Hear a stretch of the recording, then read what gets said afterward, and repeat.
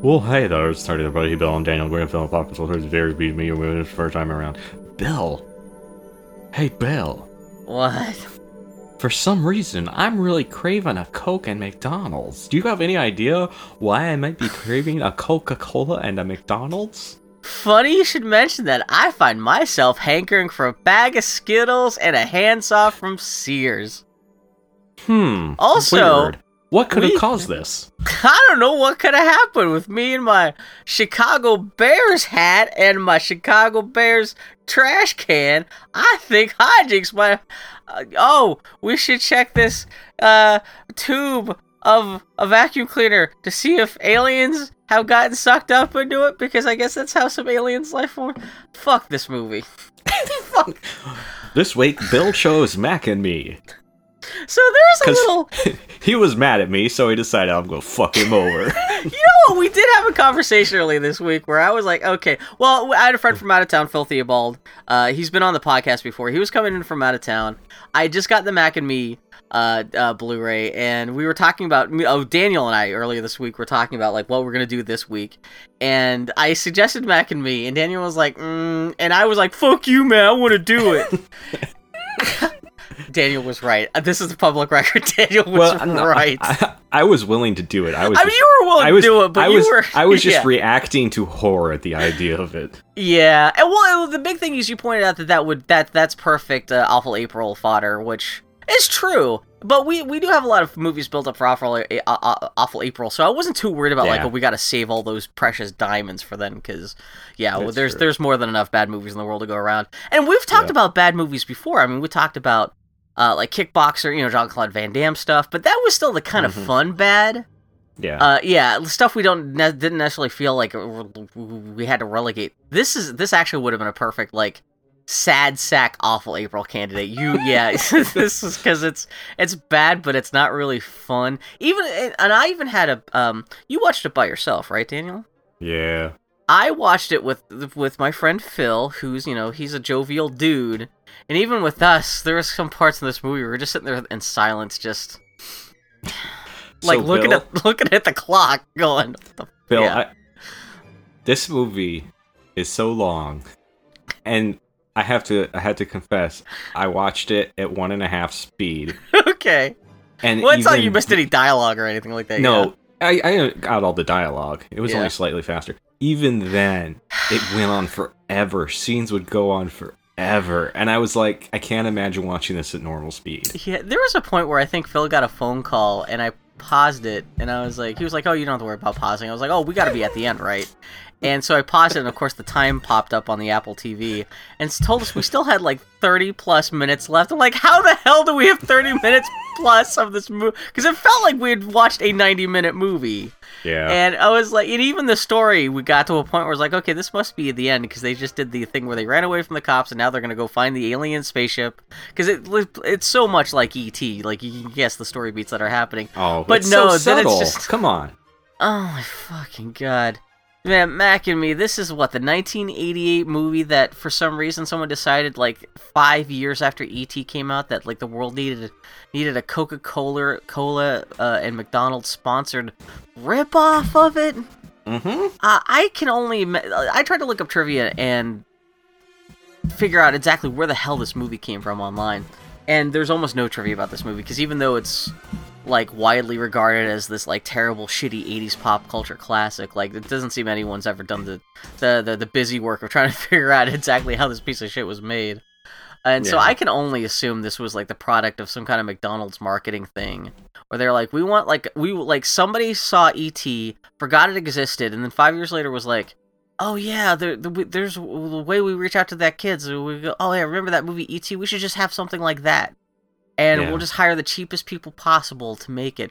The only one of the few interesting bits of trivia I found out about this movie was in an original one of the first drafts of the screenplay. Ronald McDonald was the elderly Obi-Wan Kenobi style mentor character. He was actually one of the main characters in the film to the crippled kid. Oh, and man. I was like, I almost wonder if that would have been better. And they obviously spent $5 on the makeup alien shit in this movie. And the actors are all terrible, and it's just... Yeah. Bill, Yeah. I'm gonna send you an image that I was searching for stuff about this.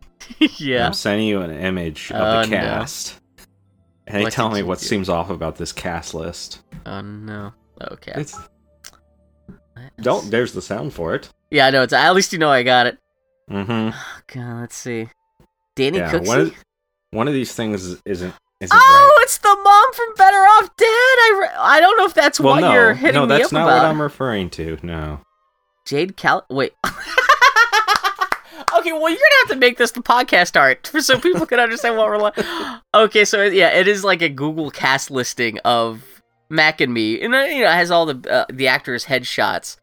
Jake Calgary, who plays the handicap kid in this movie, the picture is not of Jake Calgary though. It is America's Sweetheart, Paul Rudd.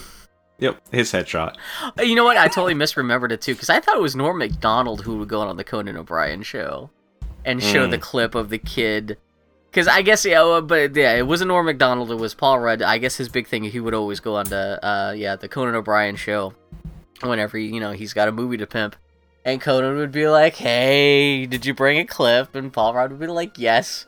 And I guess this happened so many times, because I remember seeing a couple episodes where Conan had, like, a lever or a button for this clip. Like, they put, like, a dedicated contraption that they would punch or pull that would show the clip, and it's always... Yeah, it's the clip of the kid in the wheelchair falling off a cliff. How long have you known about Mac and Me? A long time, pretty much like the early 90s. Yeah. You would see it at video stores, and I knew that E.T. was originally named E.T. and Me, and I would see but it wasn't until later that I found out that it was called Mac and Me because it's a McDonald's tie-in thing, and I don't think it was until like the early days of the internet, like the mid 90s. Where, the internet started becoming more of a thing that people started talking about this movie once they realized it was a McDonald's tie-in thing, and the crassness of this movie became more well-known. Because, just looking at the video box, there's nothing very specific about it that would tell you how... You might guess that it's an E.T. clone, but you don't realize just how fucking vapid and fucking terrible it is. Until you actually get to see the thing or have someone else tell you, or you're watching... I would assume Paul Rudd probably had as much responsibility for passing the word around this movie as anything else. Because, when you have one of America's biggest stars, making that a pop culture joke every time he goes on tour for a film, that's gonna, spread the word around a whole lot, so... What's your experience with Mac and Me? This movie that I chose and you don't care about. I don't know how I've known about it, but I don't know how, or I just always knew it was the McDonald's movie, and that stupid alien face, and... I feel like we're in self-help. How did you first experience this trauma? God, we should be in the whole room full of other people. But hey, you can be proud because you own the Blu-ray. Yeah, I know, that's the thing. Now I've got the access to the director's commentary. That's the other thing with my friend Phil and being in town. I didn't have a chance to really pour over the special features. I don't know how much in the way of special features there are on that Blu-ray disc, but I'll have to sit down. I'll have to come back next week on next week's episode if I have any interesting details from Mac and Me. I'll just interrupt next week's broadcast with detail, yeah. Something tells me there's probably nothing that interesting in there. Probably a lot of blaming other people for why the movie was terrible. Probably a lot of people saying, yeah, McDonald's wouldn't give us more money, so we were stuck with a bunch of butthole-mouthed aliens or something. Oh my god, yeah. I mean, but you know who did the music, right? That's the horrifying thing, because the movie, just from the get-go, looks like fucking garbage. But then you're this sprightly music that sounds like is this John Williams or Back to the Future? And it is, it's Alan Silvestri. And this is years after he had done Back to the Future and stuff. It's not like this is one of the first things he did when he was up and rising in Hollywood. I don't know how he got swindled. I wonder if it's one of those things where McDonald's got the movie back after it was edited together and they realized what a piece of shit it was. And they realized that maybe the only way they could salvage the movie, this is what I'm guessing, is that what if we try to get John Williams to come in and try to make the movie seem way more majestic and emotional than it actually is. And obviously they couldn't get John Williams, so what's the next best thing? Let's get the guy who did Back to the Future. Because this movie just sounds like Back to the Future the whole time. And it's trying so hard. It's doing that music the whole time to make the movie seem that much more crazy and zany, and none of it works because the movie's just no amount of music in the world can fix this fucking movie. Oh my god. There's a dance party with a crippled kid in this fucking movie. So, like, there's even aside from like handicap, Bill. handicap. Is crippled bad? Yeah. Okay. Okay, a little slow. Phil and I, we spent half the afternoon today looking. We found the Wikipedia page for different transgendered flags, the transgendered communities, and we didn't even realize there were all these subgenres. Not subgenres. Sexuality is not a library, but like we didn't realize that, like, there's a pride flag. I'm digging myself into a hole even more. No, we weren't mocking this stuff. It's not like we were trolling it, but I forget how the hell we were. We were talking. Okay, we were talking about the people who make Steven Universe, and that got us like looking up sexuality and stuff like that, and we just weren't aware that like there were different like transgender communities, each one with separate flags. What? Two white guys building Legos in a basement, being shocked at all of this. That's what we realized. We're sitting here looking at this Wikipedia page, and we're like, we didn't realize there were all these different we both look at each other like we're two straight white guys. Yeah, exactly. In a basement, acting like these people's sexuality is some kind of weird alien thing we've just discovered, and we're like, okay, we should just let's just do something else. We're not. Yeah, I mean, we learned stuff. It was interesting to see that there are these horrifically ugly flags for all these different transgender communities. I guess they don't want to use a lot of the same colors that have already been appropriated by different political identity. I don't know. Shut up, Bill. Okay, okay. But how the hell did I even end up talking about that? Chris Cripples. Okay, Jesus Christ. Starts with the cripple kid. No, it doesn't. You're just gonna show these garbage aliens right away, huh? Oh, that's right. It's weird too because there's something wrong with the film at this, or something they did to the processing, which makes the shadows all crushed out and black and inky. So the movie just looks like fucking like over-processed garbage straight from the get-go. It looks like Tron. Yeah, a little bit like that. The shadows work in Tron. Oh God, yeah. Yeah, it's supposed to be like they're on matte painting planet. It's never identified whether or not they're supposed to be in the same solar system or not. I thought we had seen some ugly ass aliens in some of the movies we did before. I mean, the aliens in Last Starfighter were literally piles of garbage poop. Yeah, exactly. Yeah. But these are just why? Bunch. Why do they move like they're drunk? Why are they always making butthole mouths? Why don't they have genitals? Well, once you do realize that because Coke got involved in this movie too, Coke co-sponsored this film, that they're going to be drinking shitloads of Coke throughout all the film. And I guess for some reason they couldn't, from a makeup perspective, just give the people normal mouths, so they had to have like specific like straw drinking mouths, and I guess they didn't have enough money just to have like specific like drinking faces versus normal faces that could talk, and so this is fuck it, we'll just give all the aliens permanent butthole mouths all the time. Even though it makes no fucking sense. And so if the aliens need to communicate with each other, they'll just whistle through their butthole mouths, and it's really butthole mouths because it's got these big fat ballsack jowls. So yeah, I can understand, I can kind of get the logic behind I know somebody was like, okay, what makes things cute? Big eyes, big cheeks, big heads. That's Mac and me all over. Where you can kind of see what they were going for to agree, but yeah, then you're like, but why did they do this then on top of that? Yeah. No, nobody could have looked at that and said, yes, children will like the way these look. Because what these things look like are a bunch of naked burn victims with no genitals who have, like, cancer patient Betty Boop faces. It's fucking grotesque. And, like, even when they put on clothes, they try to put on ragged, like, not even clothes, it's just, like, tattered rags. They take more effort to cover up their fucking shoulders than their fucking hairless, featureless genitals. But because the way the rubber folds, it looks like they have giant fucking camel toes. The littlest one isn't, I mean, it's a nightmare, but it's the least nightmare, but the adults. Yeah. Well, at least the littlest one is mostly just a very stiff, shitty puppet. Whereas the adults are obviously, like, got a bunch of mimes, and I guess because the faces are barely animated, the eyes can barely move or blink. So I guess because the faces couldn't move, they just decided to overcompensate that by having the actors just act like they're about to fall over all the fucking time. Like, the Oh, entire it's bad. family is just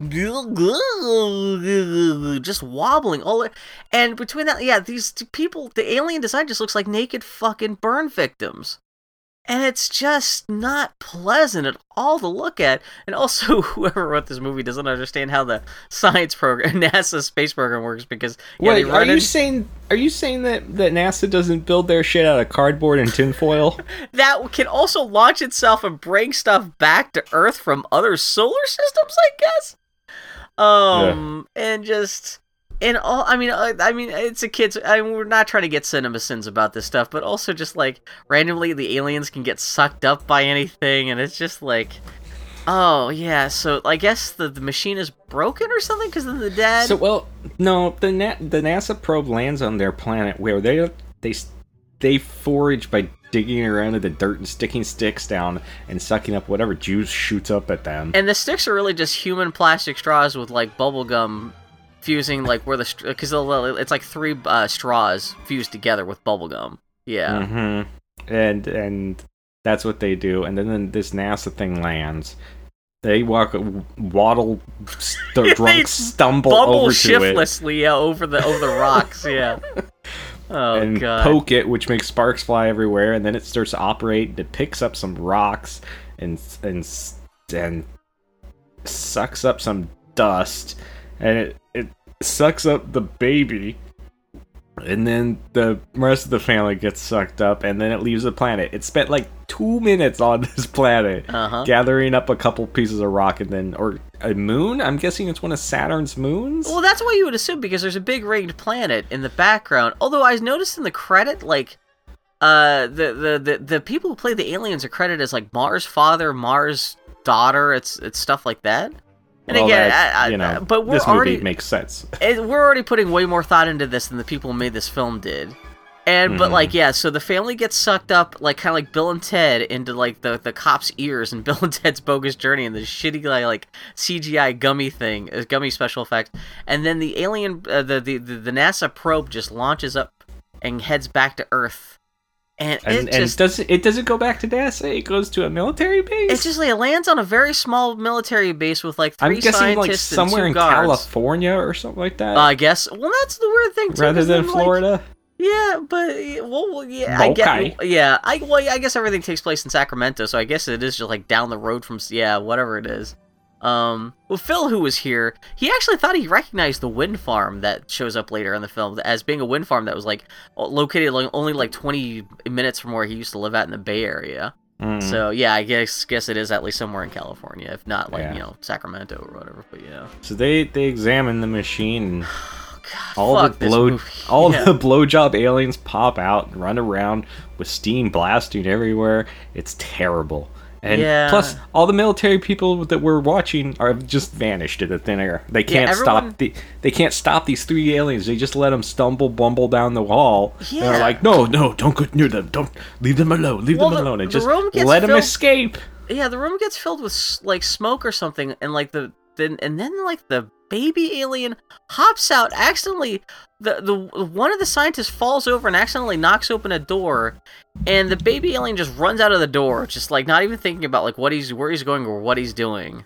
And I guess then the parents come out and they go to the glass window instead of following their kid. They just kind of continue to fumble around the room for a while and freak out the people in the observation. Understandable. It's just and. Their fucking butthole mouths wade out of the smoke, and it's actually it's like something from the fucking Thing. It's reminiscent of that scene from Independence Day where the alien slams Data against the window. A little bit like that, but yeah, which is actually funny because actually now that you talk about it, it was exactly that kind of thing. Oh, but then fucking. I don't know. It's funny because they only call him Mac once in the whole movie, just randomly while he's at the McDonald's restaurant. But I guess we can call him Mac or the little alien.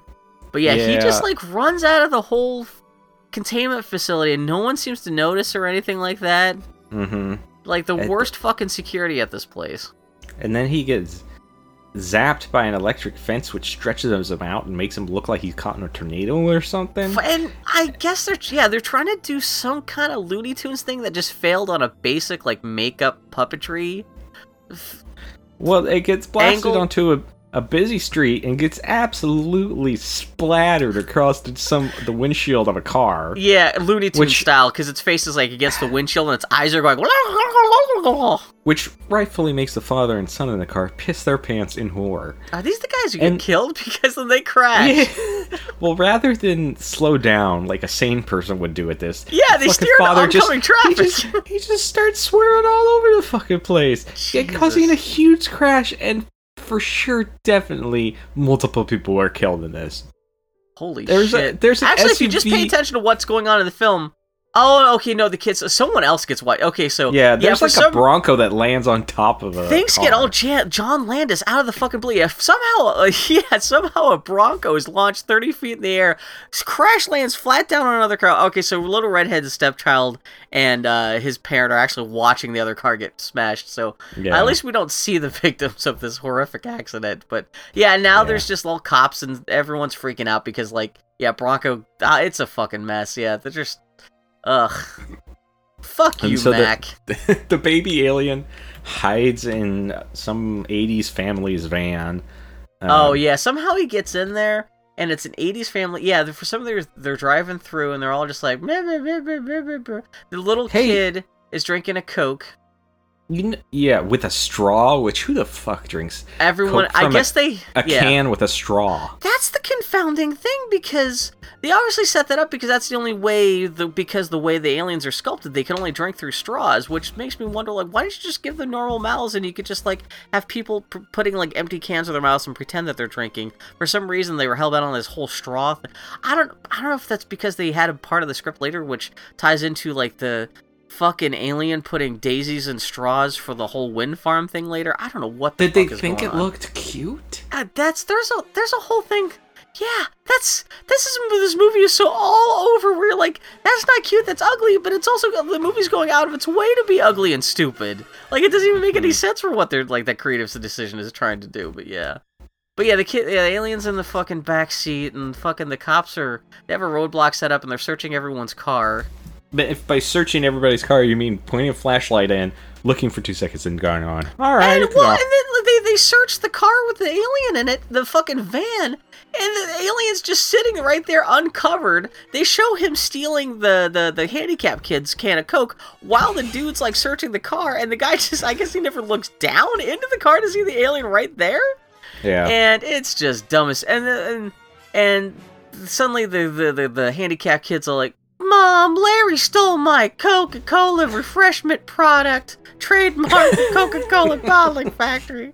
And she's like, give him his coda back, and it's a whole fucking thing. And then so randomly it cuts to Max in the back seat, just crying or something like that. And he takes a drink of the Coca-Cola and explodes and dies because his alien body isn't used to the thousands of chemicals that are inside of this beverage. Coke is essentially battery acid with fizz that you drink. Yeah, that should kill. Humans really don't survive drinking Coke either.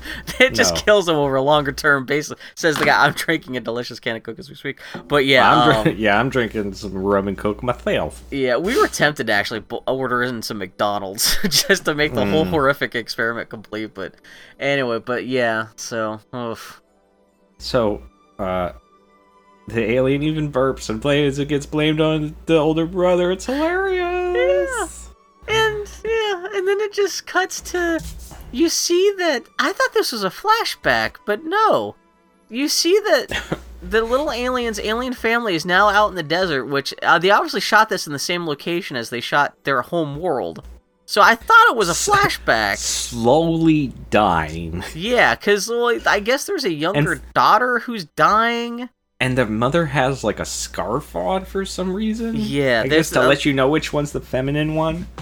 By the way, they've never established at all that the rest of the family somehow escaped the containment center. I mean, it was obviously easy enough for the little one to get out. I guess you could just assume the rest of them somehow escaped unscathed. Even though they move at a brisk mile per hour. Don't run, and they just, rather than go anywhere where there's structures where they could scavenge for food or hide, they just shot straight into the desert where anyone with a flashlight would have seen them, because they're crawling at fucking half a mile an hour, and it's just, and it's just that you just show that this family's already kind of dying, and then it just cuts back to, I guess it's early morning, and the family that we saw earlier is still driving.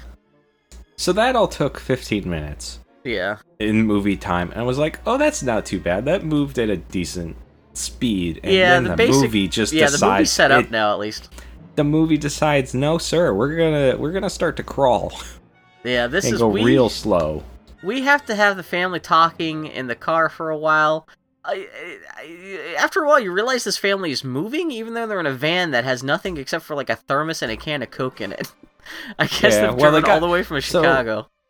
The next morning, the family in the van arrive at their new house, where the mom gets mad at the movers for throwing her stuff around, but the dude's like, "It's just our moving padding." And she's just like, "Oh." It's like, "Hey, bitch, you think you know that you don't own this giant, like..."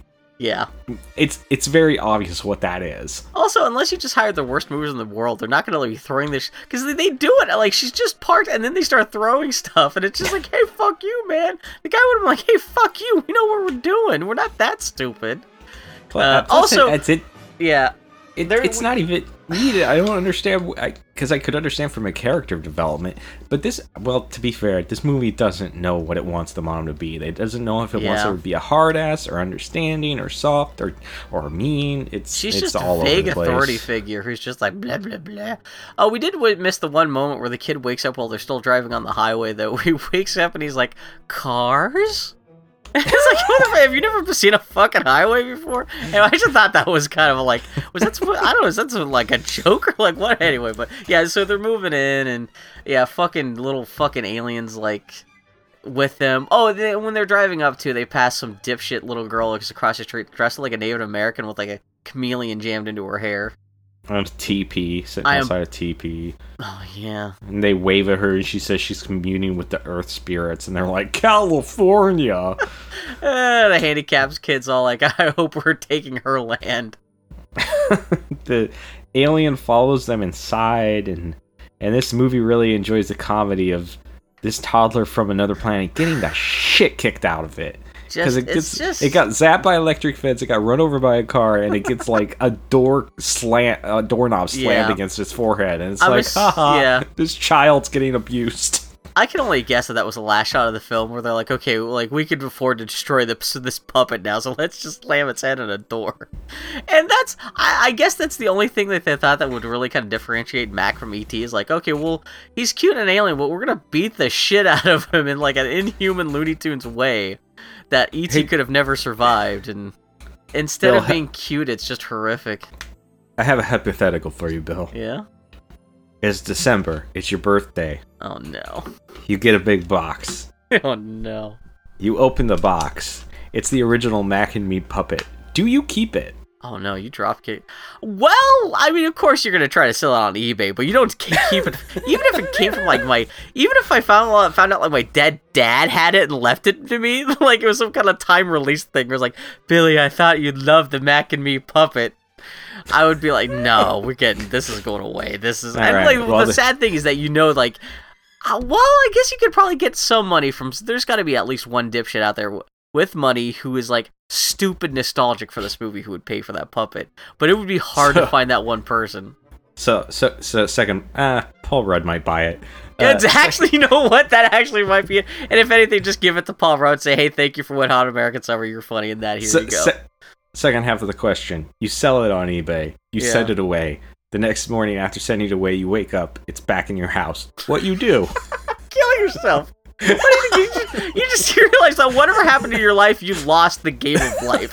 Like, you just, like, you've already slipped into some kind of time Twilight Zone thing that you're not going to escape, that you might as well just end it now with some kind of dignity, because things aren't going to get any better for you after that, Jesus. You wake up to a Groundhog Day scenario, but every day you have to watch Mac and Me. Oh, God. Yeah, no. That movie would have been... Well, I guess he does try to kill himself. That's the... Oh, my God. That would have been a quicker path to insanity rather than 10,000 years. Oh, Jesus. Yeah, that fucking... I want to remake... What's the story about the guy who wakes up he's a bug? It's like Franz Kafka, some kind of existential crisis. I want a thing where a guy wakes up and he's the fucking puppet he's the alien from Mac and Me. He's just like butthole mouth. All he can do is whistle. He's super elastic and can't die, so he can't kill himself. And Oh my god, that's what a hellacious life. And whenever he walks like fucking Michael J. Fox. Oh, Bill. Gee, this is a terrible like, they can't barely get it to move. It is just shakes the clown level bad puppetry. So the older brother's unpacking shit. He puts on sunglasses, sees the baby alien peeking around a corner, takes them off. It's gone. It repeats, and that happens. They couldn't do a booze joke, so this is the best they got. Yeah, younger brother's unpacking with a big open bag of Skittles in his lap, and he's got this giant Chicago Cubs teddy bear that's the size of a small person, and he's looking at a father of his dead picture. I'll let you talk. The younger brother eats Skittles while wistfully looking at a photo of his family, and I miss my dad. Yeah. And then the alien steals a photo and looks at it and is like, I have family too. Yeah. Rather than unpack, the kid just pulls out an RC car, which is working fine. It's rolling around fine, but he decides, I gotta change the batteries in this thing. Yeah, I gotta get my Energizer brand batteries, and this thing's still going even cooler somehow. And while he's doing that, the baby alien touches the car, and it starts working all on its own because this thing has electrical powers, which really have nothing to do with anything in the rest of the movie. Yeah. But E.T. touched stuff and made things happen, so this one has to too. Yeah. It is just the most vaguest. That's exactly what the thought process was. E.T. did stuff, so this should do too. Even if it has no impact on the plot, or if it's completely inconsistent or what. He's got to be vaguely magical and do stupid Trumpy things. Yeah. A mover comes in with a TV, puts it down, and the drunk-looking, wall-eyed alien touches it, and the Snorks come on. I'm glad. Yeah. What an utter disappointment! It's the Snorks. Come along with the Snorks. Oh, you remember the theme song to that? With the Snorks. Yeah, if I had some time, maybe, but... Oh my god, I did. I was watching a little part of this with my housemate Joshin, and he didn't recognize the Snorks, and I was like, "It's the Snorks," and he was like, "What the fuck is a Snork?" And I was like, "It's too long." You don't want to know. If you don't know what it is, it's the ripoff of Smurfs. I think I remember the Paw Paw. Well, I had joked that like Snorks. It's fitting that this ripoff of ET would have the ripoff of the Snorks of the Smurfs on TV. Like the you ain't kid, wrong. The handicapped kid might as well be playing GoBots while the real kids across the street are playing fucking Transformers. But and his mom shows up with a fucking tuna fish sandwich with a can of Coke, again with the straw, with the label positioned perfectly towards the camera. Well, his mom comes in and is like, I brought you some toe. And the kid is rightfully like, what? And she's like a pussy? She's like, no, she says tuna on wheat. Fucking stop with the excitement movie. I want to get off this ride. Well, there's this weird thing where he's like, hey mom, the TV wasn't working, but like it wasn't plugged in, but it was working. And then like... And she's like, okay, that whatever. And then like the TV does turn back on, and then she's like, she condescendingly says like, oh, that's good, like as if he was like a toddler. Like it's just the weirdest. Like it's just I don't know. Also, Phil pointed out it's funny because while this is all happening, you see the older brother unpacking, and what he's unpacking into his room is a giant, mostly empty box that only contains one boxing glove and a roll of toilet paper.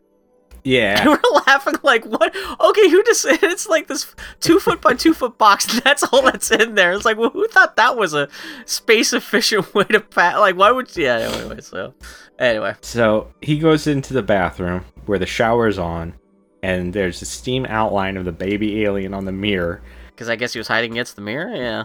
And perfect wet footprints with no dripping or anything. Yeah. Never diminish, no drips in between. It's like Scooby-Doo along footprints. The floor. He goes to the fridge, he opens it, something jumps off the top of the fridge and runs out the back, breaking a lamp. He rolls out back, and a girl is there eating an Otter Pop, another product placement. Yeah, they really go out of their way to make sure that you can see that's an Otter Pop brand snack, yeah. Yep. He asks the girl where his friend went, and she's like, he went back towards that hill. He's really cute. No, girl. No. No, he's not. No. He's a fucking... You would think that... You would just assume that was a burn victim or like some kind of cancer patient or something, because that is not cute, yeah. Oh my god. Just looking at this kid, too, he's such a terrible fucking actor. And just... Oh, fuck. Fuck this movie. He says he was kidding, That was his brother. Funny joke? Yeah, that's how the scene ends. It just kind of. She's like, that's pretty fucked up, man. She actually, they just bleep it out, and that's just how the scene ends. That's nasty. And then her sister, 80s sweatpants camel toe, comes out and calls her inside, and they leave. And if I had to guess what age this girl is, I would say undetermined. Yeah, they just got like, it's got to be like the probably the script supervisor girl or somebody from catering or something like that. Yeah. And then it just cuts to like, it's nighttime and fucking Mac is just sleeping on their lawn. Oh, Mac. Well, and you sent me the. I said there's a photo. I took a screenshot of Mac sleeping on the lawn with his eyes closed, with his butthole mouth and his head kind of reclined back. And I sent you that photo, and I said, "When you nut and she keeps sucking." And it was funny. Oh god! But yeah, for some reason, despite the fact that this motherfucker's trying to hide out, he's just sleeping on their front lawn. Yep. And no one notices him there. And even if he was maybe he's sleeping on the back lawn, but still, you have these neighbors, especially the nosy neighbor girl, who has obviously, she looks down into their yard. She could have seen this alien, but I guess nothing happened. So I guess it's later on that night.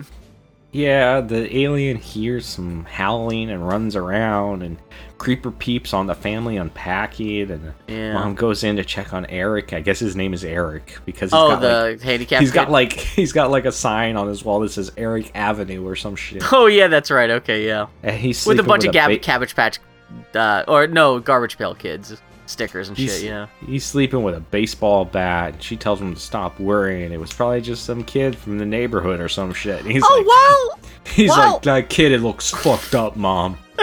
Something's wrong with that kid. He escaped from a basement or attic or something. Yeah, he's fucking, like Bart's evil twin or whatever the fuck, but... Oh, man. But also, while all this is happening, this is a weird detail. The older brother's in the living room, like, building an end table with a buzzsaw. Mm-hmm. Which I guess they're just trying to establish that there's a buzzsaw in the house for a later scene, but it's just like, what? And like, this is the first night in their home, they're still like unpacking, but he's like, well, I got this half built end table that I started in Chicago, might as well finish on this first night in Sacramento, but it's weird. Well, it's this movie makes no sense. It's poopy. So, the alien watches the mother tuck her son in, and it cries. Oh, that's right, yeah, because he's like now outside the kid's window. Mm-hmm. It whistles into the void while its mouth pulsates. Yeah, and it's also weird because his whistles often sound like cat calls. And so he's like cat calling into this kid as he's falling asleep, which this totally sends the wrong message. But yeah, and the puppet turns around to the camera, and his huge, barely blinking eyes are just like, dripping tears, and it's just the most saccharine bullshit imaginable. It's fucking terrible. Mm-hmm. With the music being like, oh, so magical. Music was working overtime to try to convince you how majestic and sad this scene is. Yeah. Oh god. Oh man, I'd love to have an interview with that guy about trying to write music for this thing. Yeah, because I mean, he's tried his best. He's got a full orchestra. That's what I'm saying. It's one of those things where they spent money on music but nothing else, and they must have tried to fix this movie with the music. Because the guy's not fucking around. He's delivering his best like Back to the Future quality score, but it's not helping the movie at all. Mm-hmm. Yeah, anyway, while he's whistling, the camera cuts to, like, you see, like, his family still crossing the wasteland, but now, although they're, like, wherever they're at, it's kind of the sunset. Like, even though where he's at, it's dark. I don't know. They're just out there searching for gasoline. Gasoline, yeah, it does look like, Road Warrior. And they're just waddling around, and they, like, I guess they hear the whistling cry of their dipshit kid, and turn around, and they, like, blow into their hands, like, they whistle back, and, like, just like, it's just, you're supposed to be crying, and you're just like, oh my god, let me see how, that's only 28 minutes into the movie. Mm-hmm. Jesus Christ. So the next morning, Eric's woken up. He was sleeping in a full hoodie. Yeah, he's fully dressed, with an RC car driving around his bed. He thinks it's his brother Michael, but he's asleep in his bed. So he follows the RC car out into the hall. A big fucking auger drill pops through the wall, which is obvious. Like a 6-inch drill. Yeah. Like, it's not just like a little thing, but like, it's my god. It's probably like a 12-inch drill bit, but it's probably I want to say like just inch and a half yeah. drill bit. Oh, you mean just the diameter. width? Yeah. Yeah, it's a big boy. But it's just I like don't- threatening. It's like something from a horror movie. Yeah. With an eyeball looking through. Being Oh, like, that's right. "Yeah." Because fucking Mac knocks 2 holes in the wall and then looks through it like he's gonna come bursting through and like stab him in the face or something. Do some and- Resident Evil 7 bursting through a wall. Oh, Jesus Christ. And then the kid hears more rustling around the house, and so yeah, he runs into the living room, finds like the auger drill half hanging out the other side of the wall. He runs in there, and everybody's like, "Oh my gosh, it's a miracle!" He's already healed. Oh my god! And this is one of the most confounding moments in the movie because Well, hold on. yeah, Everything's made to look like the outdoors, yeah, and we'll describe that in a second. But then the Saw opens the front door, and he sees the butthole-mouthed alien. As he opens the door, he only finds the Saw. So I don't know how. Like, I get the windmill thing, like for later in the movie, but I don't get why he. You're watching it. Describe this scene. he's 'Cause I just don't being get it. threateningly menaced by this alien who's using lethal tools to destroy the environment around him. Because like drilling, like E.T. just showed up and he had shit to say, but he wound up saying it. He didn't like express himself by like destroying the house with power tools while like crippled kids on the other side of the wall. But like I know what I mean. Like he like you would think like he must be carving something into the front door that means something, but no. It's mean more like describing how the living room looks now. Because the living room is suddenly Phil. We actually had to go back and rewind this because at first we thought it was the alien's magic growing powers had caused a bunch of plants to grow overnight. Because there's a whole bunch, there's like trees and sagebrush all over the place, but then we realized it's all, because there's obviously like some flowers and stuff stuck around the place too, and obviously that didn't grow, that's just like cut in place there. But then we realized, no, it's just like someone moved all that stuff in there, and like the mom's painting has flowers all over it and stuff, and the funny thing is, and so this kid's surrounded by this room that is just filled with outdoor, there's rocks and moss and all this stuff. There's this beheaded deer head with a Make America Great hat on again, and the funny thing is, he's just sitting there, like, he's flabbergasted by this, and suddenly his mom and his brother come in and blame him for it, and you want to be like, you're blaming the kid who can't walk or stand up for. Well, even if him and his brother had done all this, it would have taken a lot longer than one night to make it look like what it looks like. Unless the fucking brother has the oil of Olivier and is the world's best actor, why the mom just doesn't blame them both? I mean, she'd still be wrong, obviously, from our perspective, but, like, the fact that they just come in and they're like, what did you do, Eric? And Eric's like, what? It's like, what? Did they not understand how this kid, like, he's not, like... He, like, half the shit is, like, hanging from the ceiling. It's like, think about it for more than 2 seconds, man. And so, anyway, yeah, he's Well, even with the clues that the alien leaves later, this scene makes no sense with the clues it should be. As he's expressing a need to be outside, despite the fact that he seems to be sleeping all the time outside the house, and, like, it's just, yeah. That's why I thought at first it was maybe, like, him accidentally, like, his magic powers accidentally caused a whole bunch of things to grow inside the house, because it doesn't make any sense for him to go take that stuff and bring that into the house, because it doesn't mean anything. Yeah. And it's just, and yeah, again, watching it now, it still doesn't mean any, like, yeah, it's not like after watching to the end, like, yeah, it's just noise, it's just dumb shit, it's just shit happening, yeah. So the mother says, and leaves. That's kind of her whole role, is just to kind of go, meh. And then Eric rolls into the backyard where the little girl from next door, named Debbie, follows him out after a little while. And eventually, he hits a hill and starts rolling down it in a scene we've all seen before if we've seen Conan O'Brien and Paul Rudd. Like, yeah, I didn't expect this scene to happen here because the geography is really weird, so... This house just happens to have this beautiful backyard with, like, this beautiful, like, rose garden hedge that has this doorway that just leads to a lethal cliff. And it's just like, which, you know, when you're shopping for houses and you have a son in a wheelchair and you see a steep cliff with a ravine drop-off, you think, that's the house I want for my son. At least put a wooden gate there. Do something. But no, the kid, he kind of wheels through the gate. And even then, for a moment, I was like, well, did the alien push him? Because does he not understand that, like, did he not see how, like, there's a little bit of a dip? Like, did he just misjudge, the hill that he suddenly found himself on? Because he's just sitting there looking over the ravine, and then suddenly he's just like, flying down the hill. And he tries to put his brake on, but it breaks. Yeah, which Phil was like, oh my god, what a shitty wheelchair. And I was like, to be fair, I don't think the people who designed this wheelchair expected to be going 90 miles an hour off a cliff. So, yeah. But yeah, it's so completely abrupt. It's funny because, this scene, the Paul Rudd scene happens where, he just like, he's going 90 miles down a fucking incline. And then flames burst out from behind his wheels and he travels back in time. Exactly. He finally gets across the Eastwood Ravine back into the other side of the bridge. Yeah.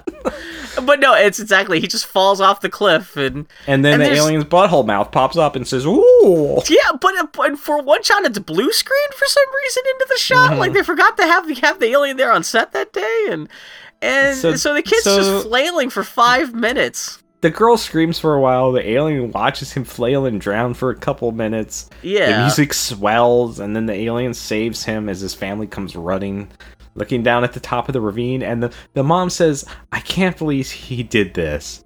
This is written by a person with no child, or maybe not even a person, because I'm pretty sure even somebody without a child would know that a parent wouldn't respond to their child almost dying by falling off a cliff with, I can't believe he did this." Yeah. If you honestly, that's the way you react, you are a fucking terrible parent. Well, and then, so like fucking Mac like pushes him out of the water and then retreats like a mermaid back into the water, never to be seen again. And I can't. And then they have mom right there. It just says, "I can't believe he did this." And it's just like, I mean, bitch, please, come on.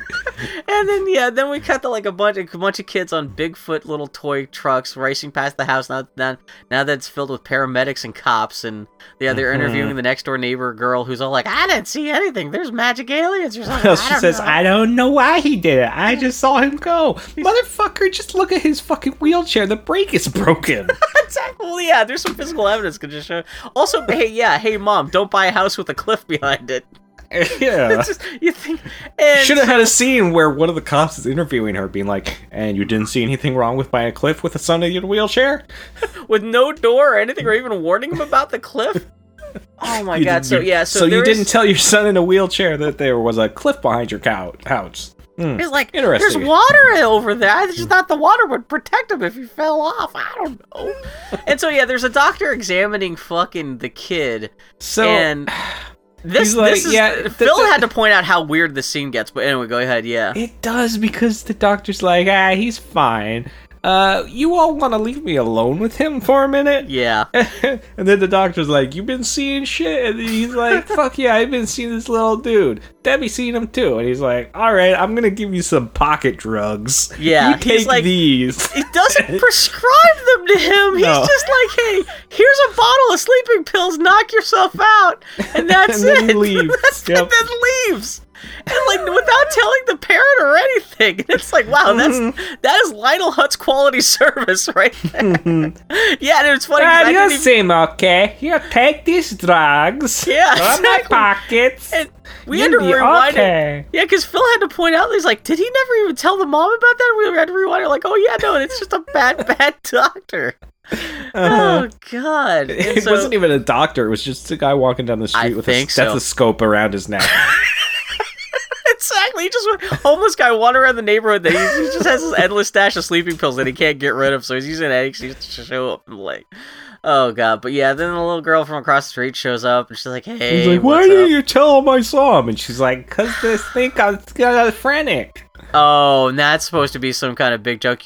Schizophrenic. What's she called? Schizophrenic? I don't. Yeah, it's like this cute thing, like schizophrenic is when you see things that aren't really there. Mm-hmm. And then there's like, and then Eric's like, "Well, no, actually, that's not how schizophrenia works. Let me tell you, it's actually." And he educates her on what schizophrenia actually is. Like, I read a book once. I actually know how this works. He was like, "That's an uneducated view on what schizophrenia actually is." Yeah. Oh my god. Okay, the fact that they make somebody, like, they make a joke at the cost of schizophrenia makes me feel better for calling the kid a cripple, but... Oh my god.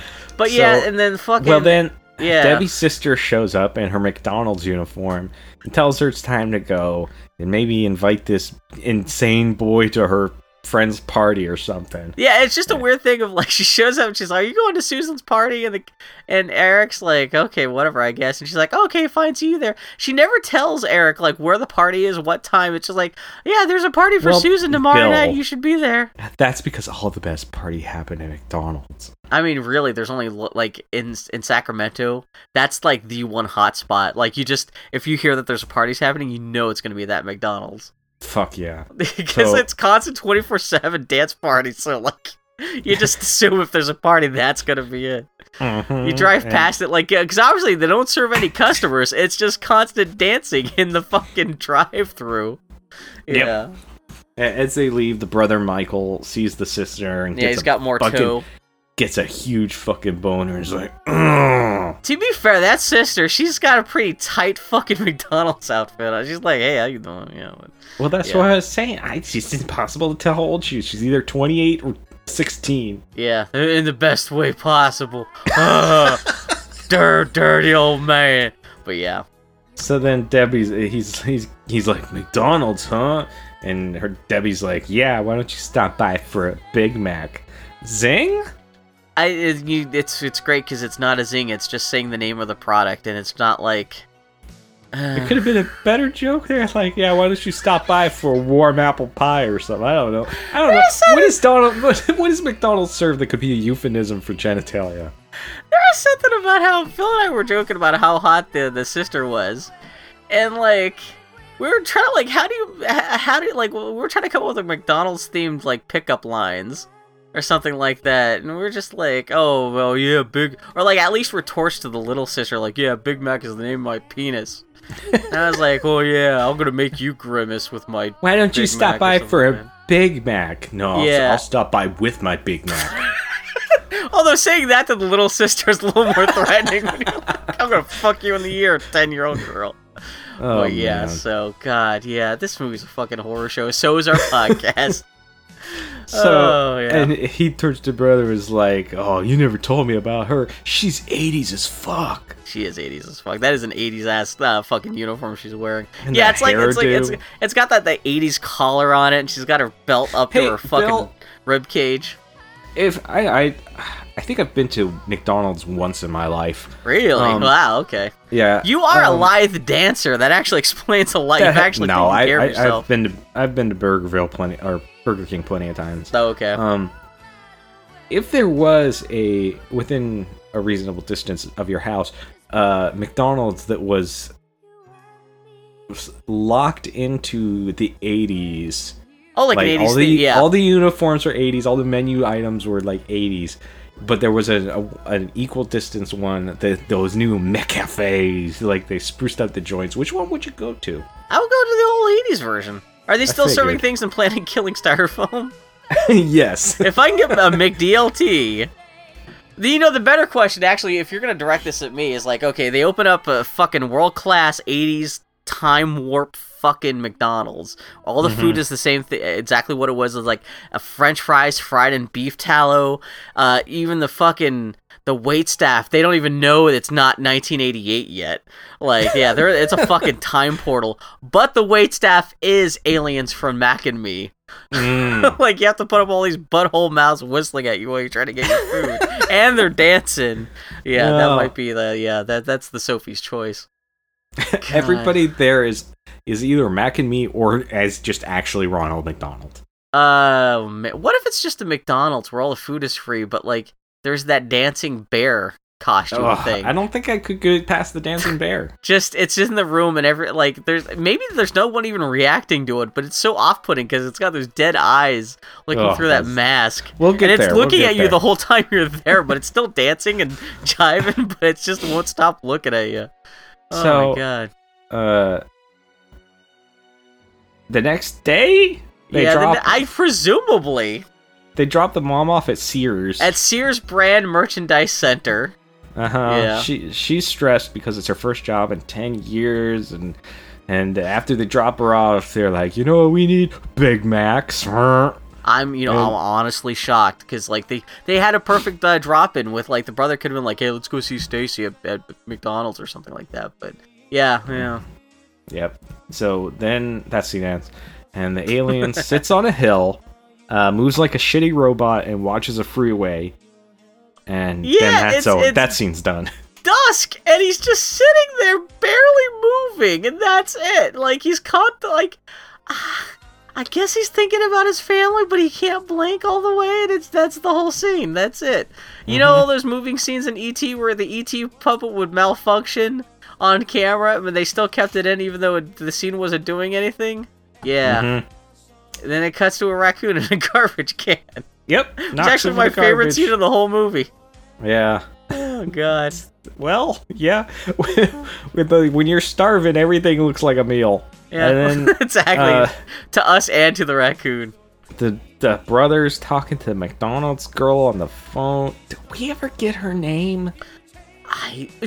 Why am I asking? Her name shows up on a name tag she's wearing later. Yeah. But like I can't remember if they actually say it out loud. I don't remember either. Yeah. So and Eric's going around leaving cups of Coke and straws all over the place, just like E.T. did it with the Reese's Pieces. Yeah, the moment we saw him putting a cup down, we're like, okay, this is part of the country you're from, wherever you call it. The what? Some people call them Reese's Pieces. Yeah, in Pittsburgh, a lot of people will call them Reese Pieces. Reese Pieces, which even's even more like they're called Reese's Pieces, motherfucker. Like it's not that hard. That's what I that's how. Even though I'm from Pittsburgh and I've picked up some terrible Pittsburgh speech patterns, like at least even then I was like, what the fuck? What the? Anyway, but like he's leaving all these. He's just dying to get an ant infestation in his own house. Well, this is a weird thing where he goes back to his own room. He's got a whole bunch of cups and straws that he then just spikes down onto the ground for no reason. Yeah. I guess he's done? Yeah, and he hates his mom, who's going to have to clean that up. Debbie shows up to help with whatever the fuck he's doing. Yeah, it's just there's hijinks going on. So they hide in the closet, and he's like, put this vacuum cleaner on your back. Oh, God, it's this scene. We're gonna suck him up with the vacuum cleaner? Sure. Which? You gotta wear like the Ghostbusters do, okay? And I guess this kid is somehow intuited that this alien can get this child-sized creature can get sucked up into a vacuum cleaner. What would he have done if it worked like every other vacuum cleaner and just kind of gave the alien a hickey if the hickey just stood still for 20 minutes? Yeah. It was just that's like it's almost like these kids are written to be like 2 years old, like 3 years old or something like that, where it's just like stupid little kid logic. But yeah, Max shows up. He's following the straws. Oh, we should also point out that the girl from next door is she's got some padding and like a helmet on because she would die in the next 5 minutes if she didn't actually have the stupid kid shit on. Yeah, and then they do suck the alien up into the vacuum, and then the vacuum starts going crazy, dragging Debbie all over the house. Yeah, because she's wearing it like a back, like you said, it's like Ghostbusters. You can barely see the lines in the wall where the track is for this vacuum. Well, I was wondering because it was when they first show the handicapped kid's bedroom at the beginning of the film. I was like, oh, that's kind of cool graph paper wallpaper, and I didn't realize it's graph paper because they would like the wallpaper design would help hide the track lines. And they do that a little bit too, because then Debbie gets dragged out into the living room, which is all like it's like wood paneling, so at least they could hide the crevice between the wood panels that where the machinery is dragging her up into the air with.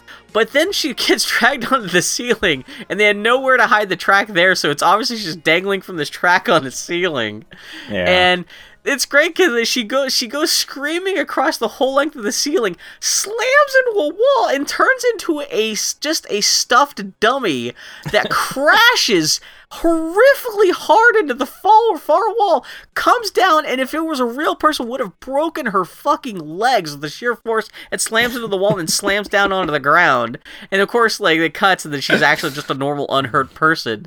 But now they have actually, I guess, the vacuum cleaner gets knocked off Debbie's back and all this, and now they've successfully caught the alien, They reverse the motor. God ray lights come from somewhere, and the alien slowly reveal itself, and I'm like, yeah, movie, You've shown me this little fucker for the last 40 minutes. I know what he looks like. You don't have to treat this reveal like it's something special. That's one of the smart things E.T. did. You don't fully get to see E.T. until like halfway through the fucking movie.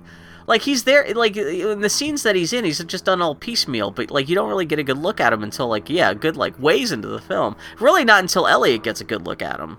Yeah. But, yeah, we've been seeing this fucker randomly sitting on top of mountainsides looking at traffic for no reason. This is not impressive. Fat Albert will return after these messages.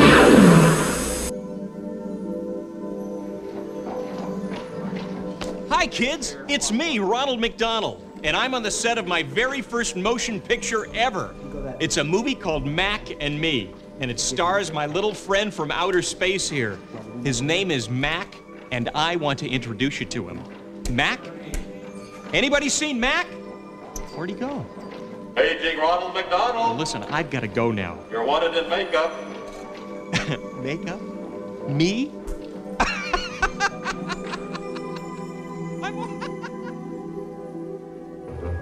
They were an average alien family living on their own planet. And we were an average family living on ours. He took my Coke, Mom. Come on, you guys. I don't have it. I didn't take it. I knew it! Accidents happen, and like us, they found themselves in a strange new neighborhood. I like it. Me too. Shh. We're communing with the Earth spirits. Welcome to California, bud. Alert, alert. We have a malfunction. We have a malfunction. Their lives were in danger. Back off, Larry. Get away from it. Down. We've got a problem here. They had to escape. When the smoke cleared, their family was separated. Somehow, one of the aliens was hiding in our house.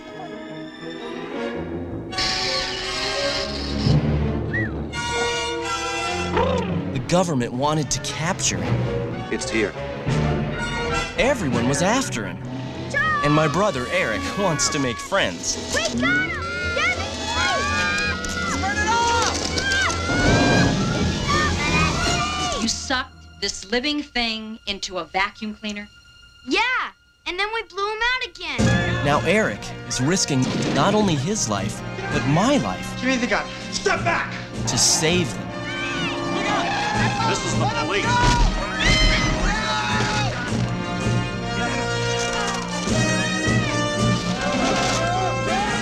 There he is! I told you they don't understand. It's about more than friendship. It's about adventure. Mac and Me.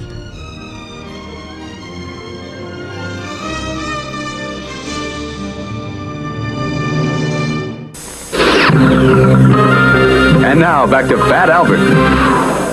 So they give the alien a Coke, and somebody says, this must be what he drinks on his home planet. Yeah, you don't say. Okay, sure. No, I love that no one thinks to just get him a glass of water first. Yeah. But no, it's Coke, and it, like, brings him back to life. He's like, yeah. And of course, it's got to be a Coke with a straw in it, too. But also, I pointed out, like, when I was watching it with Phil, the can of Coke they give him switches between being classic Coke, it turns into new Coke in one shot, and then it turns back into classic Coke. So put that in fucking IMDb fucking goofs Son of a page, bitch, goofs. They can't even get their fucking Coke straight.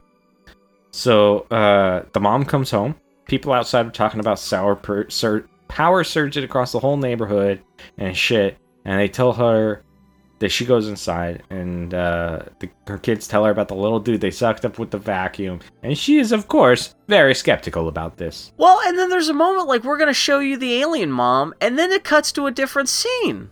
Mm-hmm. Because, they haven't established that the alien has run away or disappeared or anything. She just comes in and she's all like, I can't believe you guys have done this again, blah, blah, blah. And they're like, we got to show you something, Mom.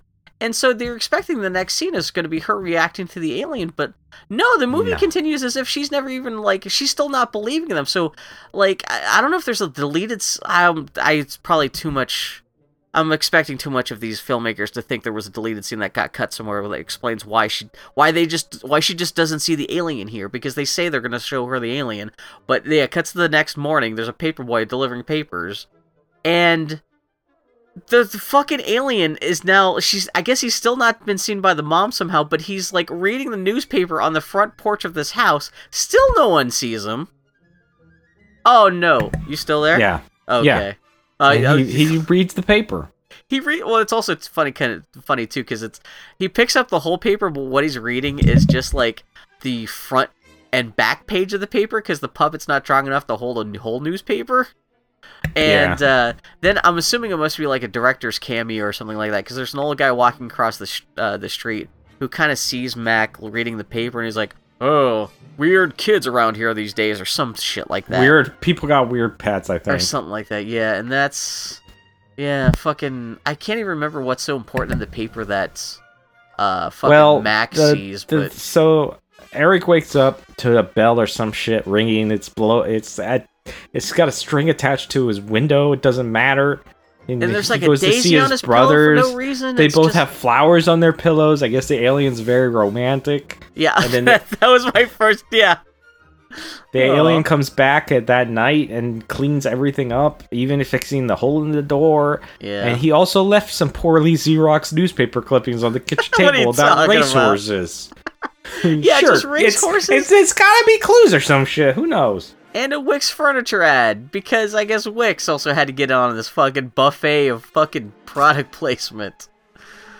Yeah, and the big thing with the Wix ad is there's like the Wix logo, which I've never even noticed before, or I don't remember from the 80s. It's like this red, white, and blue W kind of thing, which takes forever for the movie to pay off. But yeah, the mom comes in and she's like, "Well, oh, thank you guys for cleaning up." So the mom comes out and says like, "Oh, you guys cleaned everything up. That's super cool." And Michael's like, "It's not us. You think we would do this shit?"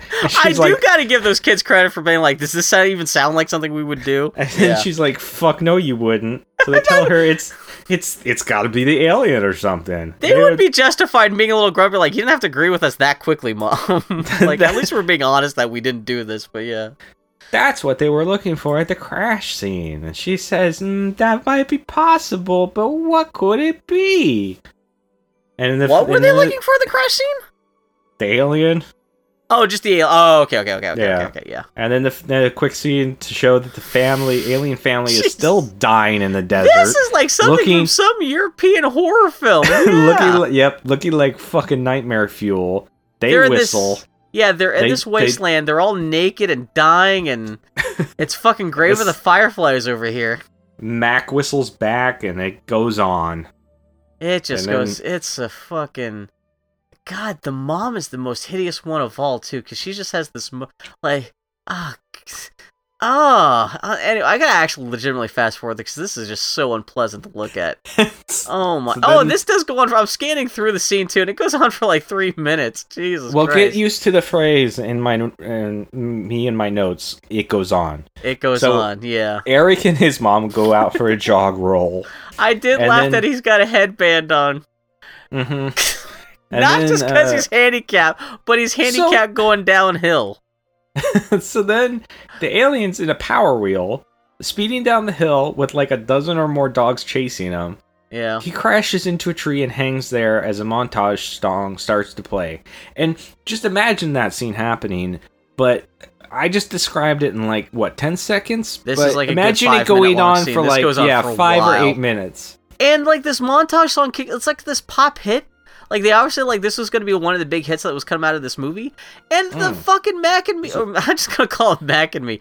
I love it when Die Hard jumps out the window. Mac and Me is stuck up in the fucking tree. And then this upbeat pop song kicks in. Yep. And it's all like, what the hell is going on? You think a big, long montage is going to happen, but no, it's just a montage of the mother and son jogging and the alien stuck in the tree. That's the montage. Like, there's 3,000 dogs barking at this tree, and no one cares. No one's looking around to see what the hell all these dogs are barking at, because, like, Eric and his mom walk, like, right underneath the little cliff that this tree is on. They just totally don't pay attention. No. And, yeah, so they just keep on jogging, and that's it. Yep. What a fucking movie. And why does every scene go on for like 5 minutes too long in this movie? Yeah, it really does. Like, if you made this movie as long as it needed to be, it would be about half an hour long. It would be a goddamn TV special. It would be in episodes of Amazing Stories. And except they couldn't call it Amazing Stories. They'd call it subpar stories. It'd be like, hey, stories of things. Believable tales. Oops, we accidentally made this. Inept adventure. Yeah. And so, yeah, he just keeps on running with his mom, and then he's back home, and there's Daisy stuffed into straws and stuffed into a Coke can, and he's trying to figure out the mystery of the newspaper clippings.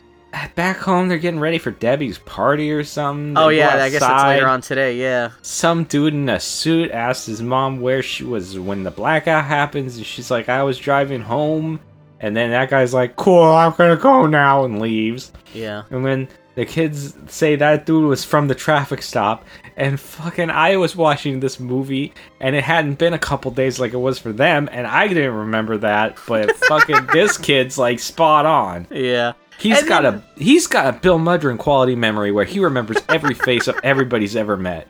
Exactly. A mind like a steel trap.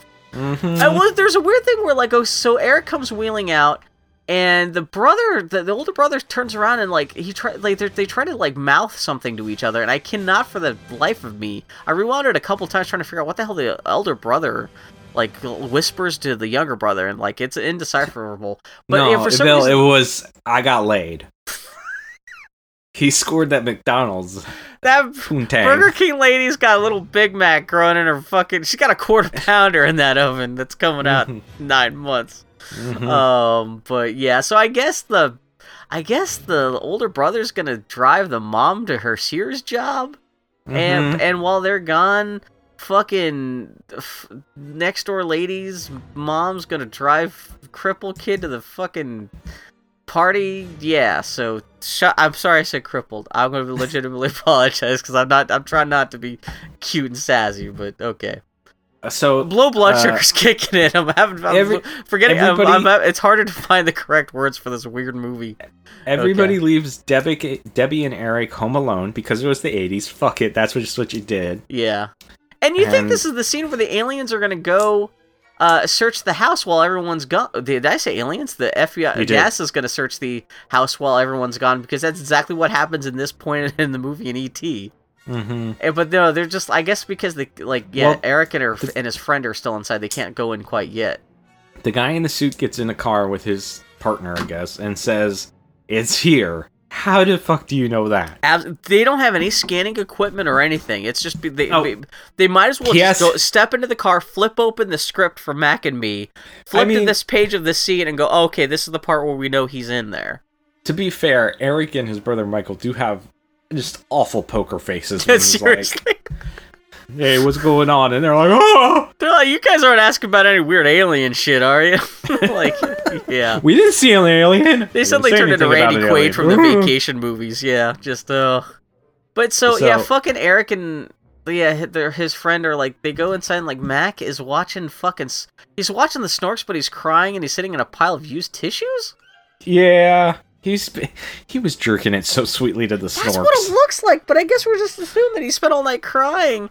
And again, the mom doesn't believe the alien exists, but she leaves and he's already on the TV, like watching TV in the living room. Did she just not notice this was happening while she was walking out the door? Anyway, with straws and flowers all over the place, and they offer it a Coke, and they say it looks depressed or something. Well, no shit, it's in Mac and Me. It doesn't look anything. It just looks Mac and Me, which is exactly.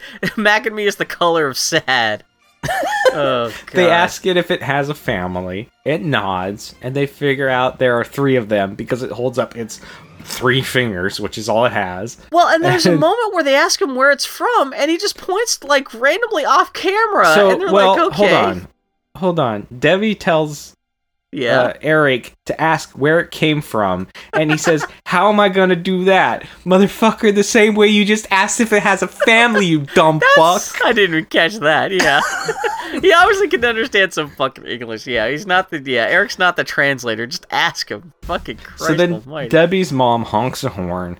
It's time for them to leave. Debbie goes out, and he tells her to stall for a minute and tell her mom he'll be out there in a second.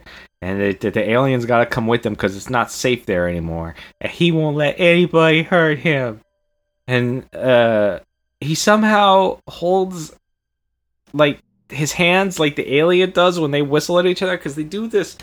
Like, okay, so I'm trying to just try to describe how it looks. So if you're trying to cup someone's balls in front of your face, kind of like, yeah. So it's like you do your hands praying, and then you keep the bottom of your palms together and just spread them open into a cupped form. Yeah. Yeah. Then they hold them up to their faces and whistle, and he holds his hands up to his face and looks at his hands like, "Oh my goodness, I can't believe my hands are doing this. What is happening?" The fucking Mac puppet is so shaky and bad. You can, even if you're looking at what the Mac puppet is doing, I don't even see how you could divine that hand shape from the puppet, because he's all like, he's all fucking Michael J. Foxing it, and fucking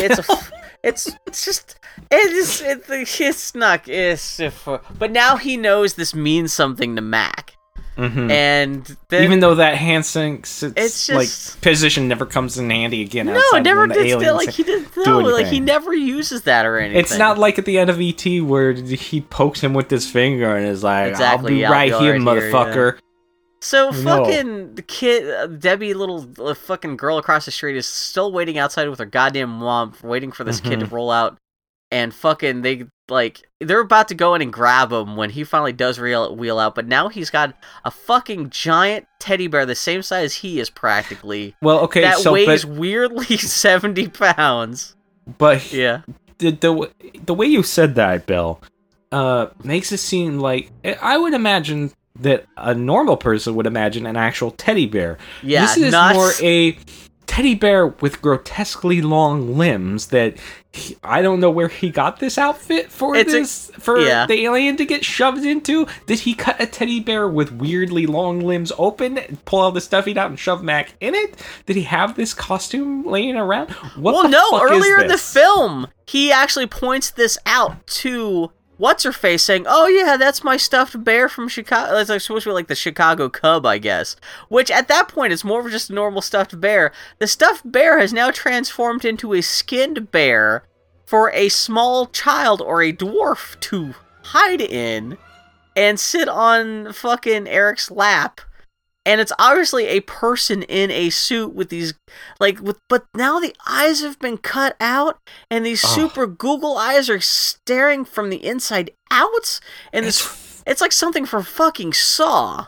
It's fucking creepy. Yeah, and it's really, really creepy. And then fucking Eric rolls up to the front door, and his friend has pick up this small child who's weighs 50 pounds, put them in the back seat, and the bear starts crawling around in the back seat, and the mom's just like, "Okay, whatever, I don't know," and they drive away, and it's just like, what the fuck? Mm-hmm. I don't know what happened. God, it's a garbage nightmare. Fuck damn shit. Oh, before I forget, I don't know why I suddenly... Did you see that? This has nothing to do with anything. Did you hear about the Venture Brothers Carvel contest? No, but I saw the ad you posted on Twitter. A big part of that is doing an impression of your favorite Venture Brothers character. So yeah, look up Carvel Venture Brothers on YouTube, and you'll see the commercial that leads to the contest. Yeah. They're going to get thousands of people going like that. Because it's the easiest voice ever to do. But you're pretty good with impressions. So what you need to do, they give you a phone number, and you're supposed to call in and describe, if they were to send you a Venture Brothers cake, you have to describe in what grotesque way you would eat it while describing this as your favorite Venture Brothers character. So you might have a shot at this. So I just wanted to put, and if I don't bring it up now, I will forget it forever. So I just wanted who does a really good Dr. Venture? Yeah? The guy who sings One Night in Bangkok. Really? How do you know this? Well, no, because the song, if you listen to it, the dude sounds like Dr. Venture when he's doing the spoken parts. That's funny. Okay. It's weird. It sounds exactly like Dr. Venture. Yeah. Pause this episode, go listen to Dr. Venture sing One Night in Bangkok. I was trying to think what character I could do, and I just realized I'm already bad enough at impressions, and I can't do any Venture Brothers character. But yeah, that's not Henchman 24. But anyway, okay. So they're going to this. Yeah, this is the whole highlight of the goddamn movie. I guess. It's such a highlight. Oh, Jesus. Yeah, they go to the party. Well, hold There's on. still Okay, 40 so- minutes left in this the, movie, The too. FBI dudes follow them for some reason rather than search the house because I guess they saw this teddy bear and were like, fucking no, that thing's gotta be an alien. Yeah, for some reason, the FBI agents across the street have a better understanding of what's going on with that shitty You know what teddy I bear thing. You know what I would have loved, Bill? Yeah. If the evil FBI agents were always eating Burger King. Oh, that would have been great. Instead of Sears, they always stop at True Value. Like while they're tracking the station wagon with everyone in it, they're like, "Oh, we gotta get a hammer from True Value. It's super cheap." And did you notice the FBI got them the shitty car with it and its windshield's like shattered? Oh, is it? I didn't even notice that. They had a couple adventures on the way over to McNamee's house. Oh, So, God, but they were drinking a couple of Pepsis. But yeah. In the car ride, they talk about how the teddy bear's like it moves on its own. He's had him forever. He just got some new microchips in it. Or and the mom's some like, shit. okay, I don't give a shit. Whoa, what's that? Oh, Bill is this a breakdancing party around the boombox in the parking lot of a McDonald's? I suspect this is as such. Yeah, and it's also a hard cut to like this. Also, the song coming out the boombox at the beginning is just like it's a terrible. Even for the '80s, it's a terrible song. But like, yeah, how is anyone supposed to park here? Because everyone's dancing in the driveway where everyone's gonna come through. Yeah, and it's Where just half like, the driveway is mysteriously soaked. Yeah, I can only imagine that what happened was we never see whose birthday this party is for, but I can only imagine this person is super rich and they've just bought out the McDonald's for the afternoon because this McDonald's is not open to business to any street traffic today. Inside, they got the real 80s Ronald McDonald to show up. I've heard people specifically call out this movie, like, if for anything else, you might hate this movie, but this movie for forever in, like, HD quality, so, like, yeah, is a time capsule of, like, the 80s McDonald's guy. That specific actor. He's in the bathroom sucking dude's dick for 100. Oh my god, yeah. Oh, Bill, you know somebody's kink out there is Ronald McDonald. There's whole kinks about clowns online. I've seen multiple. There are inflation clown kinks. There's kinks about fucking the shoes, the seltzer. I've seen like kinks about like people being turned into clowns against their will, which is like. Well, isn't that everybody? Yeah, but that's like. But that's a good point, I guess. Well, no, you just short-circuited my brakes. Well, no one, like, these people get off on it while everyone else is horrified at the idea, but yeah. Anyway, but it is like, so I guess they actually shot this at, this is a set that's where, like, pretty much every McDonald's commercial was shot at in the 80s, where, I guess it was designed to be a functioning McDonald's, but it's only functioning because this was also a training center for McDonald's employees, and so when it wasn't being used for training, it was also like, you know, it's built on this lot, so that's why it's so fucking huge. It's essentially a soundstage that kind of partially just looks like a McDonald's restaurant. Yeah. But like, yeah, like the beautiful view outside the window, instead of being a shitty highway with a bunch of parking lots around it, it's like all these trees. It looks like the interior of a place from like a set from Star Trek The Next Generation, because there's all these hanging plants and greenery everywhere. Well, and the interior of this McDonald's is huge. Plus, you know it's not a real McDonald's because everybody's having a good time inside. Everyone's under the age of 15 and having a great... Well, except for, like, there's... I guess McDonald's has its own football team that shows up and starts dancing. The alien stretches out, steals some kid drink. Everybody's shocked at this. Almost like it was a bad idea to bring this alien to a birthday party. and then Michael shows up. Eric tells him the alien is there in the bear suit, and he's like, no shit, I didn't think it was an actual teddy bear. You fucking idiot, what are you... And Debbie says, it's fine, everybody thinks it's a toy, and she dances with it. And then lots of people start dancing. Dudes in football outfits, complete with the grease paint under the eyes. Yeah. Incredibly, it actually would have been funny if they actually had like fucking clown grease paint under the helmets, but yeah. The fuck? You know, ironically, it's on the way back to their houses that their bus crashed and they turned into the dead football players from Beetlejuice. But and the fucking at no point is the teddy bear costume thing more horrific that it is than when it's dancing, because its eyes are broken and they Yeah. roll around inside its head as it's dancing. So it's even like it already, like I said, it already looked like something from Saw, and now it's like eyes are broken and just like, oh my god. Lots of people dance, and it Yeah. goes on. It is on. just. It's just like an 8-minute commercial for McDonald's. Oh, there's And a then- bunch of ballerinas are giving stink eyes to everybody. What? Yeah, I thought they were gonna get up and do something, but no. You know what? I wouldn't be a bit surprised if they shot like it could have been I'm sure like they half saw- hours worth of material, and they just I'm had sure to they cut saw it down a shot to of dance off or some shit. Yeah, and then but the this- alien in the yeah. teddy bear costume dances, and it's terrible, but everybody loves it. It is. And I mean, you're the dance. And you know what? It's also funny too because Eric's sitting there You just don't- no, watching you don't all ha- these able-bodied people dancing, and he's just You sitting don't there have watching. to be a dancer to know that the alien dancing is terrible. Yeah. Well, and it gets even worse when he suddenly gets on like a wire harness and starts flying around for no reason, and no one seems to question this. Nope. And then microchips. Yeah, And microchips, yeah. The FBI shows up with dog cages. Yeah, And 2 tiny dog cages. Actually, even too small for like. Yeah. what are they going to do with the second one? Yeah, I thought they were gonna cut him in half. Maybe they were gonna use the excuse that it was gonna be a magic trick, and they were gonna saw the fucking alien in half between the two. I don't know. Yeah, people But keep yeah. dancing with it. It escapes with Eric. I guess he's calling it Mac now.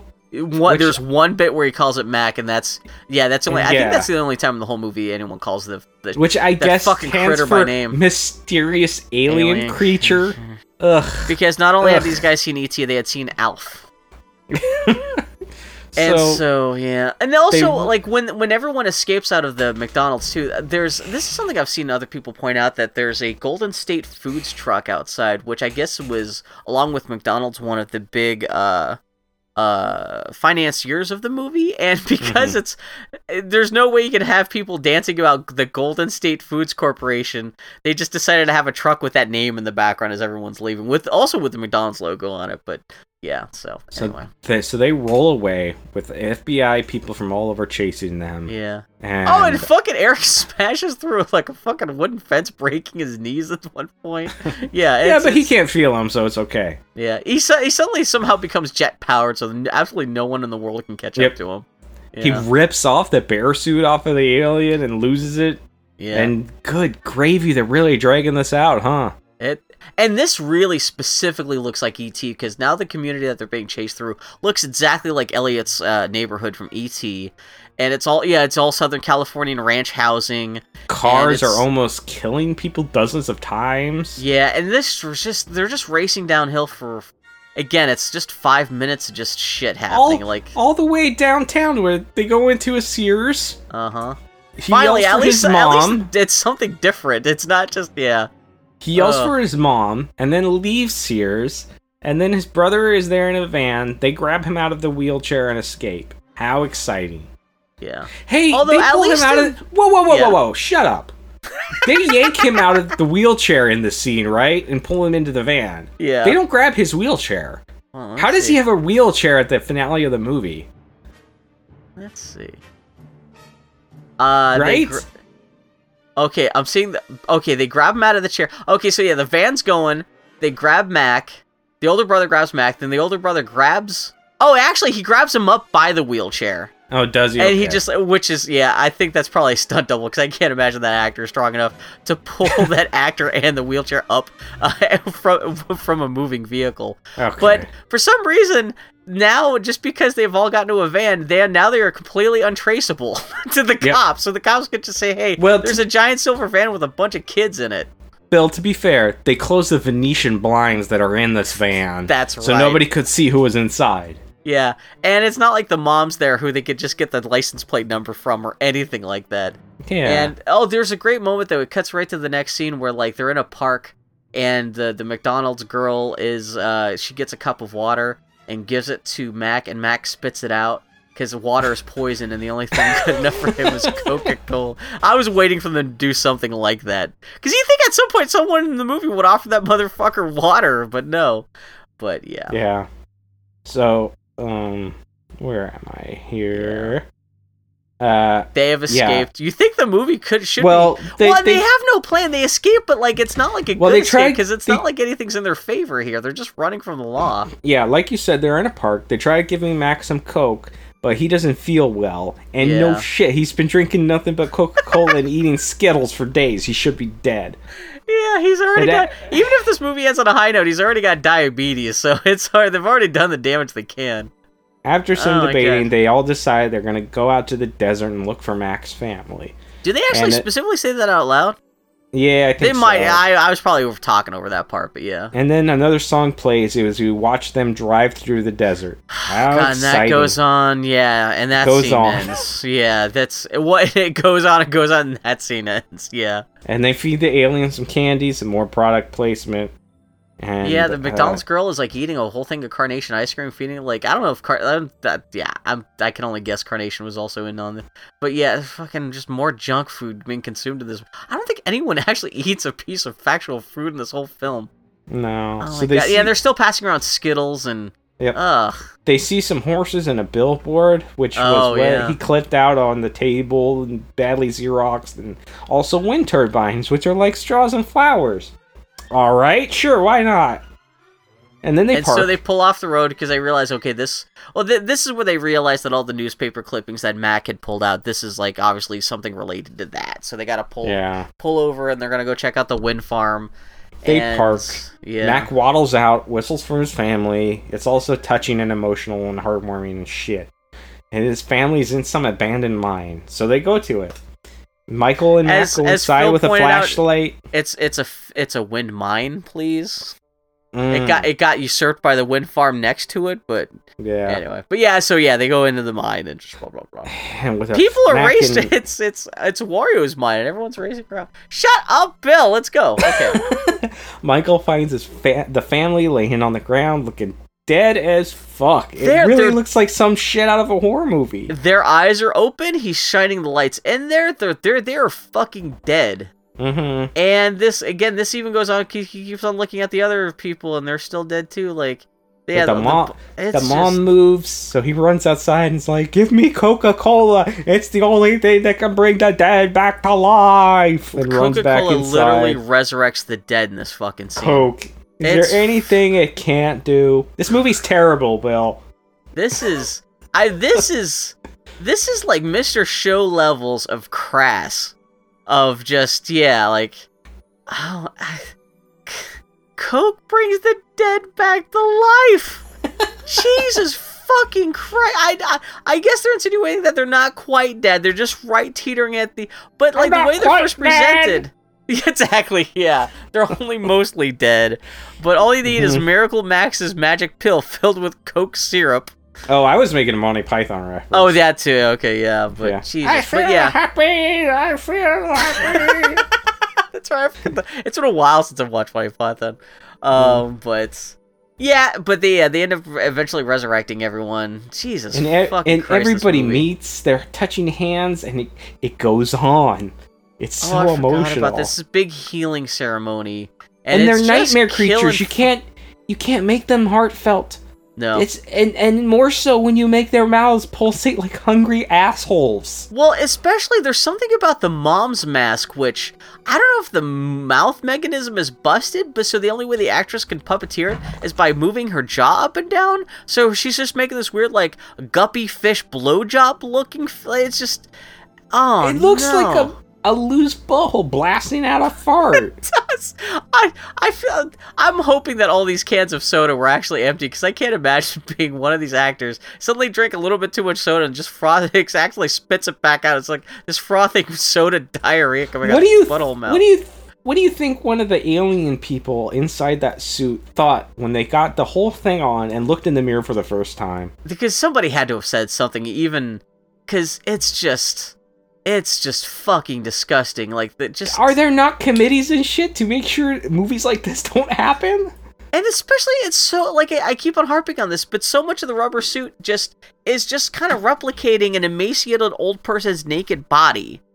And they it's funny how even much... have the distended bellies. Yeah, which makes them look like they're fucking... like, they look like Ethiopian famished kids from, like, a fucking commercial from, like, 1985. Like, send 5 cents a day to keep this child from starving to death with, like, fucking bugs and shit all over his face.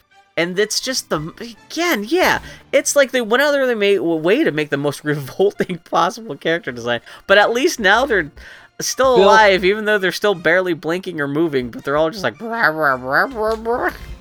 I have a question. I need to know your opinion on it, because I don't know if I have one. Which is worse, these aliens or Chewie's family in the holiday special for Star Wars? These aliens, because at least Chewie's family, there's some effort put into that.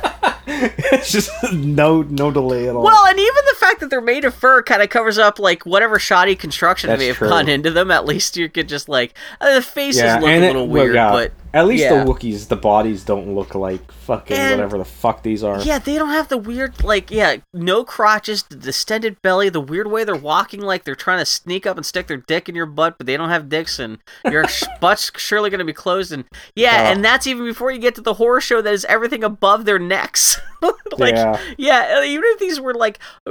completely covered up from the neck above, or from the neck waist, so, like, even if you had them dressed in normal clothes, except for maybe, like, a couple of gloves for their hands, like, even from the neck up, it would still be terrible, but then, like, they spread the terribleness all the way down over every inch of their body, and it just looks so thoroughly unpleasant. I'm sure a lot of people have seen Mac from Mac and Me, but if you haven't seen what the rest of his family looks up, please Google search that and enjoy your nightmares. Yeah, it's just... Whoever built those really deserves to never work again. I hope it's one of those things where I hate to like wish ill on someone so fundamentally, but like that's like a fundamental failure of I want to see design. The concept art to see if it was anything at any point.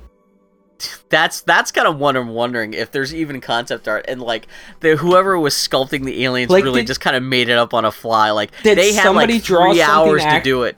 Did somebody draw something actually cute and good, and they just fucked up the final product? Because could you imagine the director's like, hey, you know what?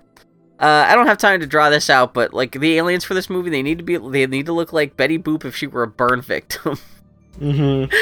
and give them cow ears and make sure they can't blink all the way. Oh, also a butthole mouth if you can work that in. And just and that's it. That's all we need. And just oh my god. So anyway, everybody's still alive on Lamb. now. Yeah. And now you have 4 aliens. What you dumb fuck's gonna do with 4 aliens? They don't know. Okay, it's 4 because because now it's Mac and the 3 family members. Yeah. So yelling and confusion happens in the van. Hot damn, it's terrible, and it goes on. Yeah, there's a thing Be like, where, everybody grab your ears. Oh, it's like Simon Says, except without the Simon. Yeah, the dad sits on a tire iron and twists it, and there's like comedy, and then they go to get some gas. And they go to a gas station, and of course, while the older kids are inside, the aliens get out of the van and freak everybody the fuck out. They wander naked into a grocery store, where a security guard shows up with a gun. Why does a grocery store security guard have a gun? It's like Commando, where all the mall cops had guns. Why? And the aliens are still just walking around creeping like they want to fuck people in the butt, like they're doing that sexy stagger walk. And of course, everyone's just horrified and off-putted by these guys. And there's one specific shot where like the mom and the baby go to knock over a whole thing of Cokes, and the manager comes out and starts yelling at them, and the actress in the mom costume starts doing the gaping guppy mouth like fucking blah, blah, blah, blah, blah thing that looks just extra off-putting. Like it almost looks like she's trying to talk but no words are coming out. Mm-hmm. And then suddenly the dad shows up with a watermelon that is scored down the middle. So you know what the dad moves like? He moves like a creature from Silent Hill. Exactly, yeah. That's what he moves like. And that's not good. That's no bueno. Yeah. I mean, why would you... like, they put together so many subconscious bits of horror. Like, seriously, because, like, even the thing with, like, the distended bellies and thing, that's a basic design thing of showing that someone's emaciated and fucked up and about to die. That is not a cuddly, heartwarming thing. That is disgusting. And because it's a harbinger of death, and that's, like, there's so many bits about the alien design in this is just... like it's almost like whoever designed the aliens were trying to tank the project by making them as horrific as possible, and then the director just didn't give a shit. Yeah, I feel like H.R. Giger saw these and said, "That's a good alien design." I hang up my hat. I don't need design aliens anymore. They did the best they could. He saw them and said, "Oh, I'm going to have nightmares." Like he's fucking yes. Oh my, they wanted to scare me. So then a ton of cops show up as the aliens waddle around. There's a bit of filmmaking here because we were watching it and we realized the dad comes out and he's got this watermelon that's already kind of cut in half, and so it's obviously going to be a thing where he's going to like rip the watermelon in half in a show of strength or something. And there's a moment where it cuts to the manager and you hear this cracking explosion sounds that sounds like either watermelon being ripped in half or someone explosively shitting their pants apart. But it's off camera, and the way it's edited, it happens so fast unless you're really kind of paying attention, you don't realize what happens. Because the manager starts backing away all scared, not super scared, but being all "Ugh." But then all the rest of the cops show up. And so I'm assuming that they were going to do some kind of special effect of the watermelon ripped in half that failed, and so they just kind of covered up with cutting away from that shot and then just putting in a sound effect, and because you do see later there's a exploded watermelon at the foot of the dad. But anyway, cops show up, things start getting worse. The dad alien gets the gun from the security guard because nobody trained a fucking grocery store security guard on how to use a gun. Yeah. And then oh my god. Yeah, so a ton of cops show up. There's tons of them outside. Yeah. Aliens waddle around, eventually back towards the van. Eric takes off on his wheelchair, and a dozen cops aren't able to stop a small child in a wheelchair. That's exactly, yeah. A cop trips, his gun goes off, because fucking oops. And then when his gun goes off, all the other cops are like, okay, open season, and start shooting towards the aliens as well. And the aliens just happen to be walking past a bunch of gas pumps. Yeah, they're walking gas pumps, and so everything just goes up in flames. And it blows up, and with one of the worst superimposed wheelchair in the foregrounds I have ever done see. What are you talking about? Just because they took a color form of a little hand-drawn silhouette of a dead kid in a wheelchair and stuck it onto this footage. So, this is something that I heard about just within the last month was, I guess there's a Japanese version of this film came out, and I guess in the original cut what was happening was that first cop who trips and falls and accidentally fires his gun, in the original cut, which is preserved in this Japanese version of the film that just got leaked, that bullet that he fires goes he just shoots the air kid point blank in the chest and kills him instantly. Which explains why he's got this lifeless silhouette in front of the exploding aliens. Because in the way they recut it, and I guess maybe reshot a little bit of it, he just kind of randomly dies because there's an explosion vaguely near him. But he's not hurt. There's no blood or smoke or anything like that. He's just dead now for no reason. Yeah, because best cops in California. Yeah, and I do like how the cops really don't get involved. The family shows up and they're like, "Oh my god, he's dead." And the cops are just kind of standing around going. Yeah. FBI man shows up. One of the FBI mans in his gray suit, unzips his jacket and says, "He's gone. Nothing I can do." Well, thanks, FBI man. You really tried hard. Yeah. You looked at him. Good. So then his mom gets there in a helicopter. Shows up. He's just walking through the parking lot. He's like, "Oh, a kid took those living pills, huh?" Then his mom shows up in a helicopter. Yeah, and she gets to be sad too. My ambition in life now is to fuck up so bad NASA helicopters have to get involved. But so now everyone's showing up. Everybody cries. Yeah, it goes on. This is... John Williams shows up, the mom shows up, everyone's weeping over the dead body of this kid. No one asks how he got shot or what's... and no one seems to be concerned about these aliens who've just blown up 5 feet away. They're just all worried about this kid. Yeah, the name of this movie should have been It Goes On. It won't stop. But then the aliens walk out of the fire from a scene straight from hell. It's like Terminator. We started singing the Terminator music because it's all like chun chun chun chun chun. Because they cut to the fire and it's kind of shitty quality special effects like the Terminator, and it's super cheap and again because the aliens are moving so slowly and threateningly, but out of fire now, so they look like they're coming out of hell. Exactly like you're describing. even Pinhead from the Hellraiser series would be like, ugh, they give me chills. Yeah, this is too much for me. So they waddle over to Eric and wave his hands over the bodies, and yes, they do take their time on this scene, and yes, it does go on. God. And there's still, I guess, like, this goes on for like 10 minutes of just like... Yeah. And I guess he's alive now, because he just wakes up, and that's why not give them magical healing properties? Because E.T. had them, so they can have them too.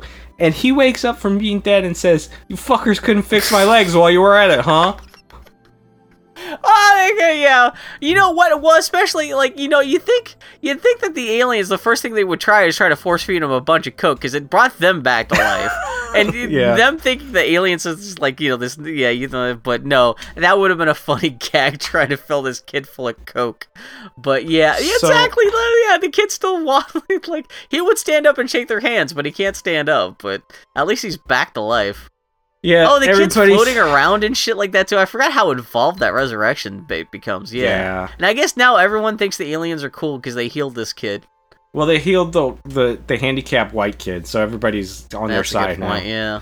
So that's done. Yay. And then later, much time later, FBI agents. Yeah, that's actually the words pop on the screen.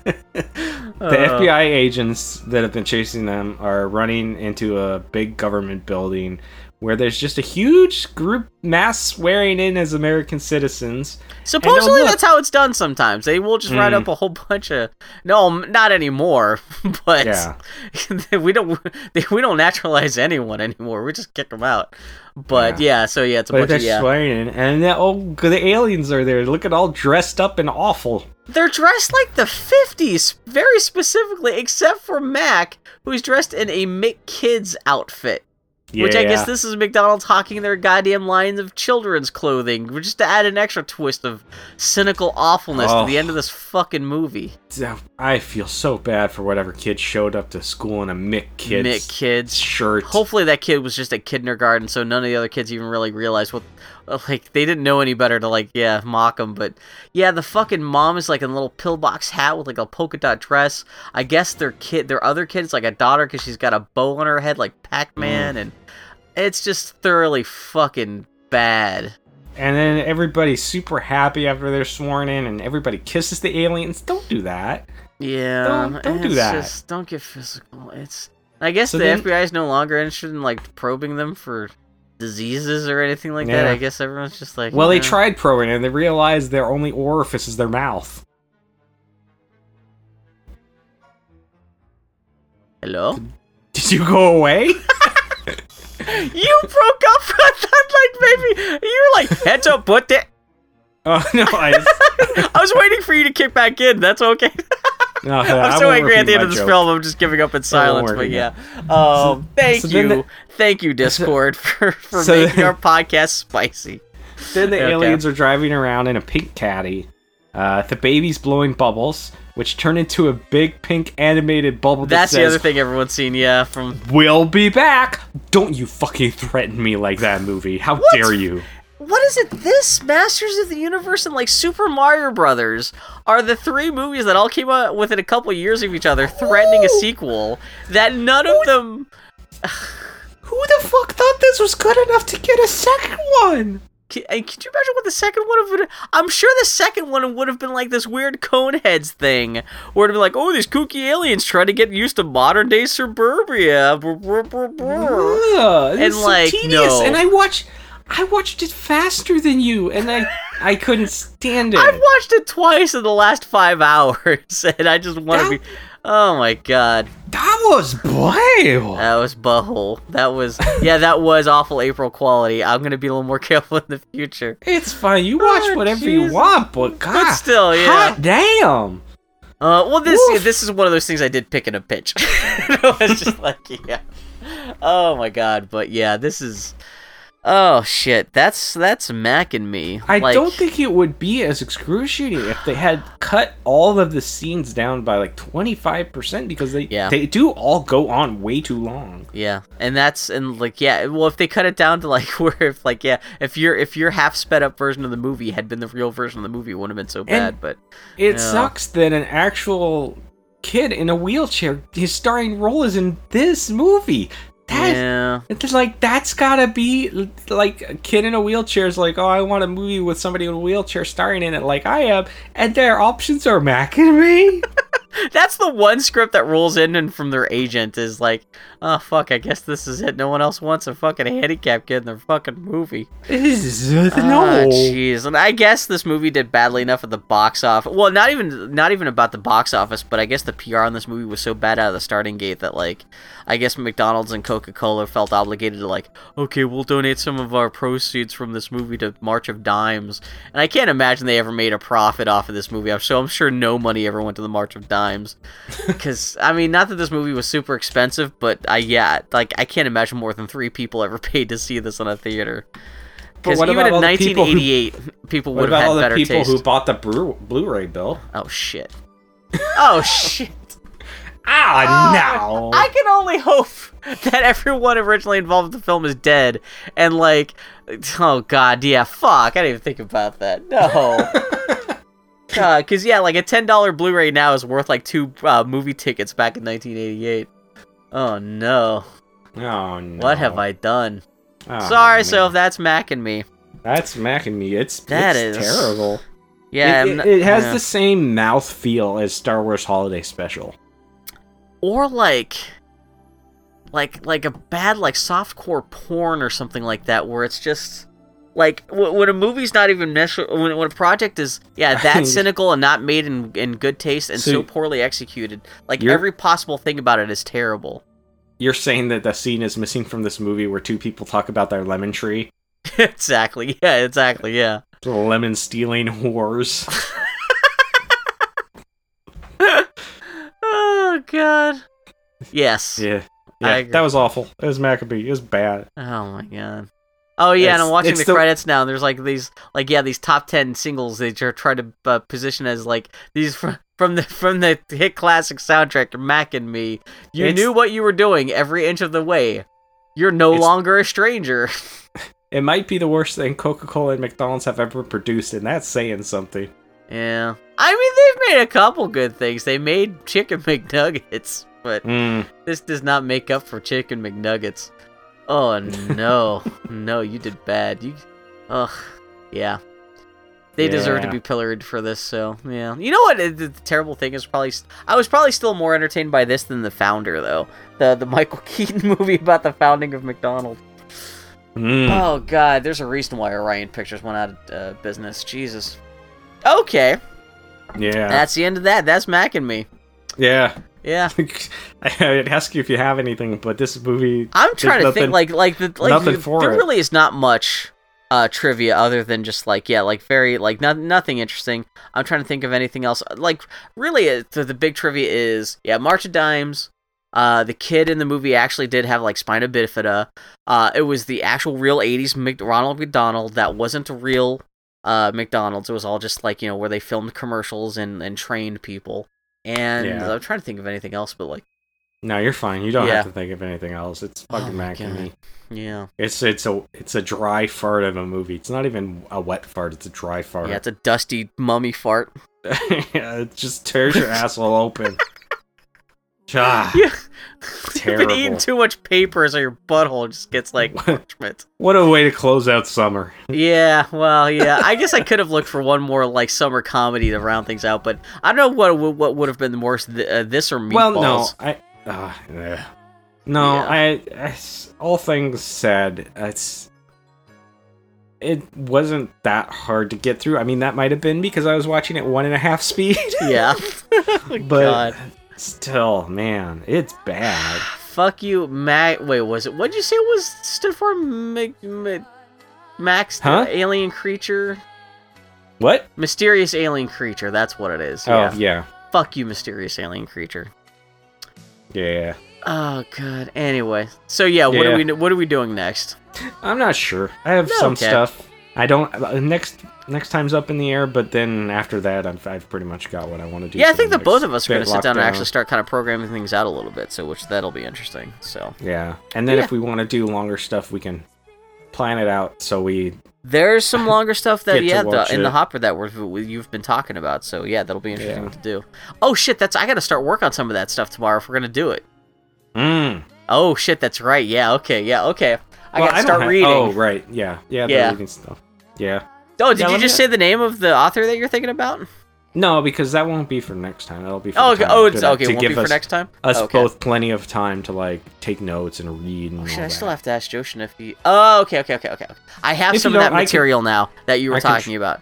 I can drop off whatever you need after. Oh no, I'm not too worried about that. Like I said, if pushing a shove, I can just get it for like $10 off of Amazon if I have to. Yeah, so. it's worth owning. Yeah, exactly. Yeah, that's why I have no problem picking it up. Okay, we'll talk about that off air. But okay, this last time I randomly pick a movie about fast food. Next time it'll be something. We'll see what it's going to be. It'll be a surprise. If it's not good, at least we'll have a good time talking about it. Let's put it that way. Yeah. I don't think we've ever had an episode that we edited and we were like, "Oh, it was a miserable episode to record." Yeah. We should have been better off just like sitting in silence rather than talking about this. Yeah. So are you saying that we're gonna be back? And a big pink balloon pops out of our mouths? Yeah. We'll be back. And then, unlike Maccabee, we'll actually be back. We do have an actual chance of being back. We're not promising it's gonna be any good, but we'll be back. It'll be better than Mac and Me. God, I can't. Even, no matter how bad our next episode is, I can guarantee it'll be better than Mac and Me. Oh man, it's terrible when I know that like my naked body, my naked self, just shuffling around in the desert would have been a better alien creature design than this fucking thing. Just like that that makes me actively kind of angry. Just how offensively lazy that character design was, but. Anyway, Anyway, so that fuck you, Mac and Me. Yeah. He's Mudgeon on Twitter. I'm the Grumpy Turtle on Twitter. Tardy Podcast, Twitter, Tardy Podcast, Facebook, TardyPodcast.com, Tardy Podcast, all the things, you see around there. Force other people to listen to it. Play us loudly on the bus. Don't do that. Those people are assholes. Or at least blast it loud from your car with the bass turned all the way up as you drive through the neighborhood. Drive around with a Domino's sign on top of your car, but instead of Domino's, it says Tardy to the Party. Actually, can we just retrofit to your car? I don't own a car, but if I had a car, I'd be actually tempted to do that. Can you do that? Is that legal? Like, if you buy an old taxi and swap the sign so instead it says taxi company, it says, hey, my URL here. I'm sure you could do that. That's a good idea. Okay, I might have to buy a car. People had those dumb, like, what is it, Golden Casino or whatever, tattooed on their body for deals. Yeah, that's a good point, actually, yeah. Whatever the fuck that was in the early 2000s. Yeah, Jesus. Okay, we'll go. Yeah, we go. We're on. We're going back to our home planet. They never went back to their home planet. They're just they're stuck on Earth now. Drinking Coca-Cola and eating McDonald's. Oh god, why would you? But it does say a lot that even the aliens were like, no McDonald's for us. We're just gonna drink Coke, thanks. We just want the Coke. That we could survive fine on that. Now that we have to pay for this thing that we used to get for free out of the ground, but fuck yeah. But obviously.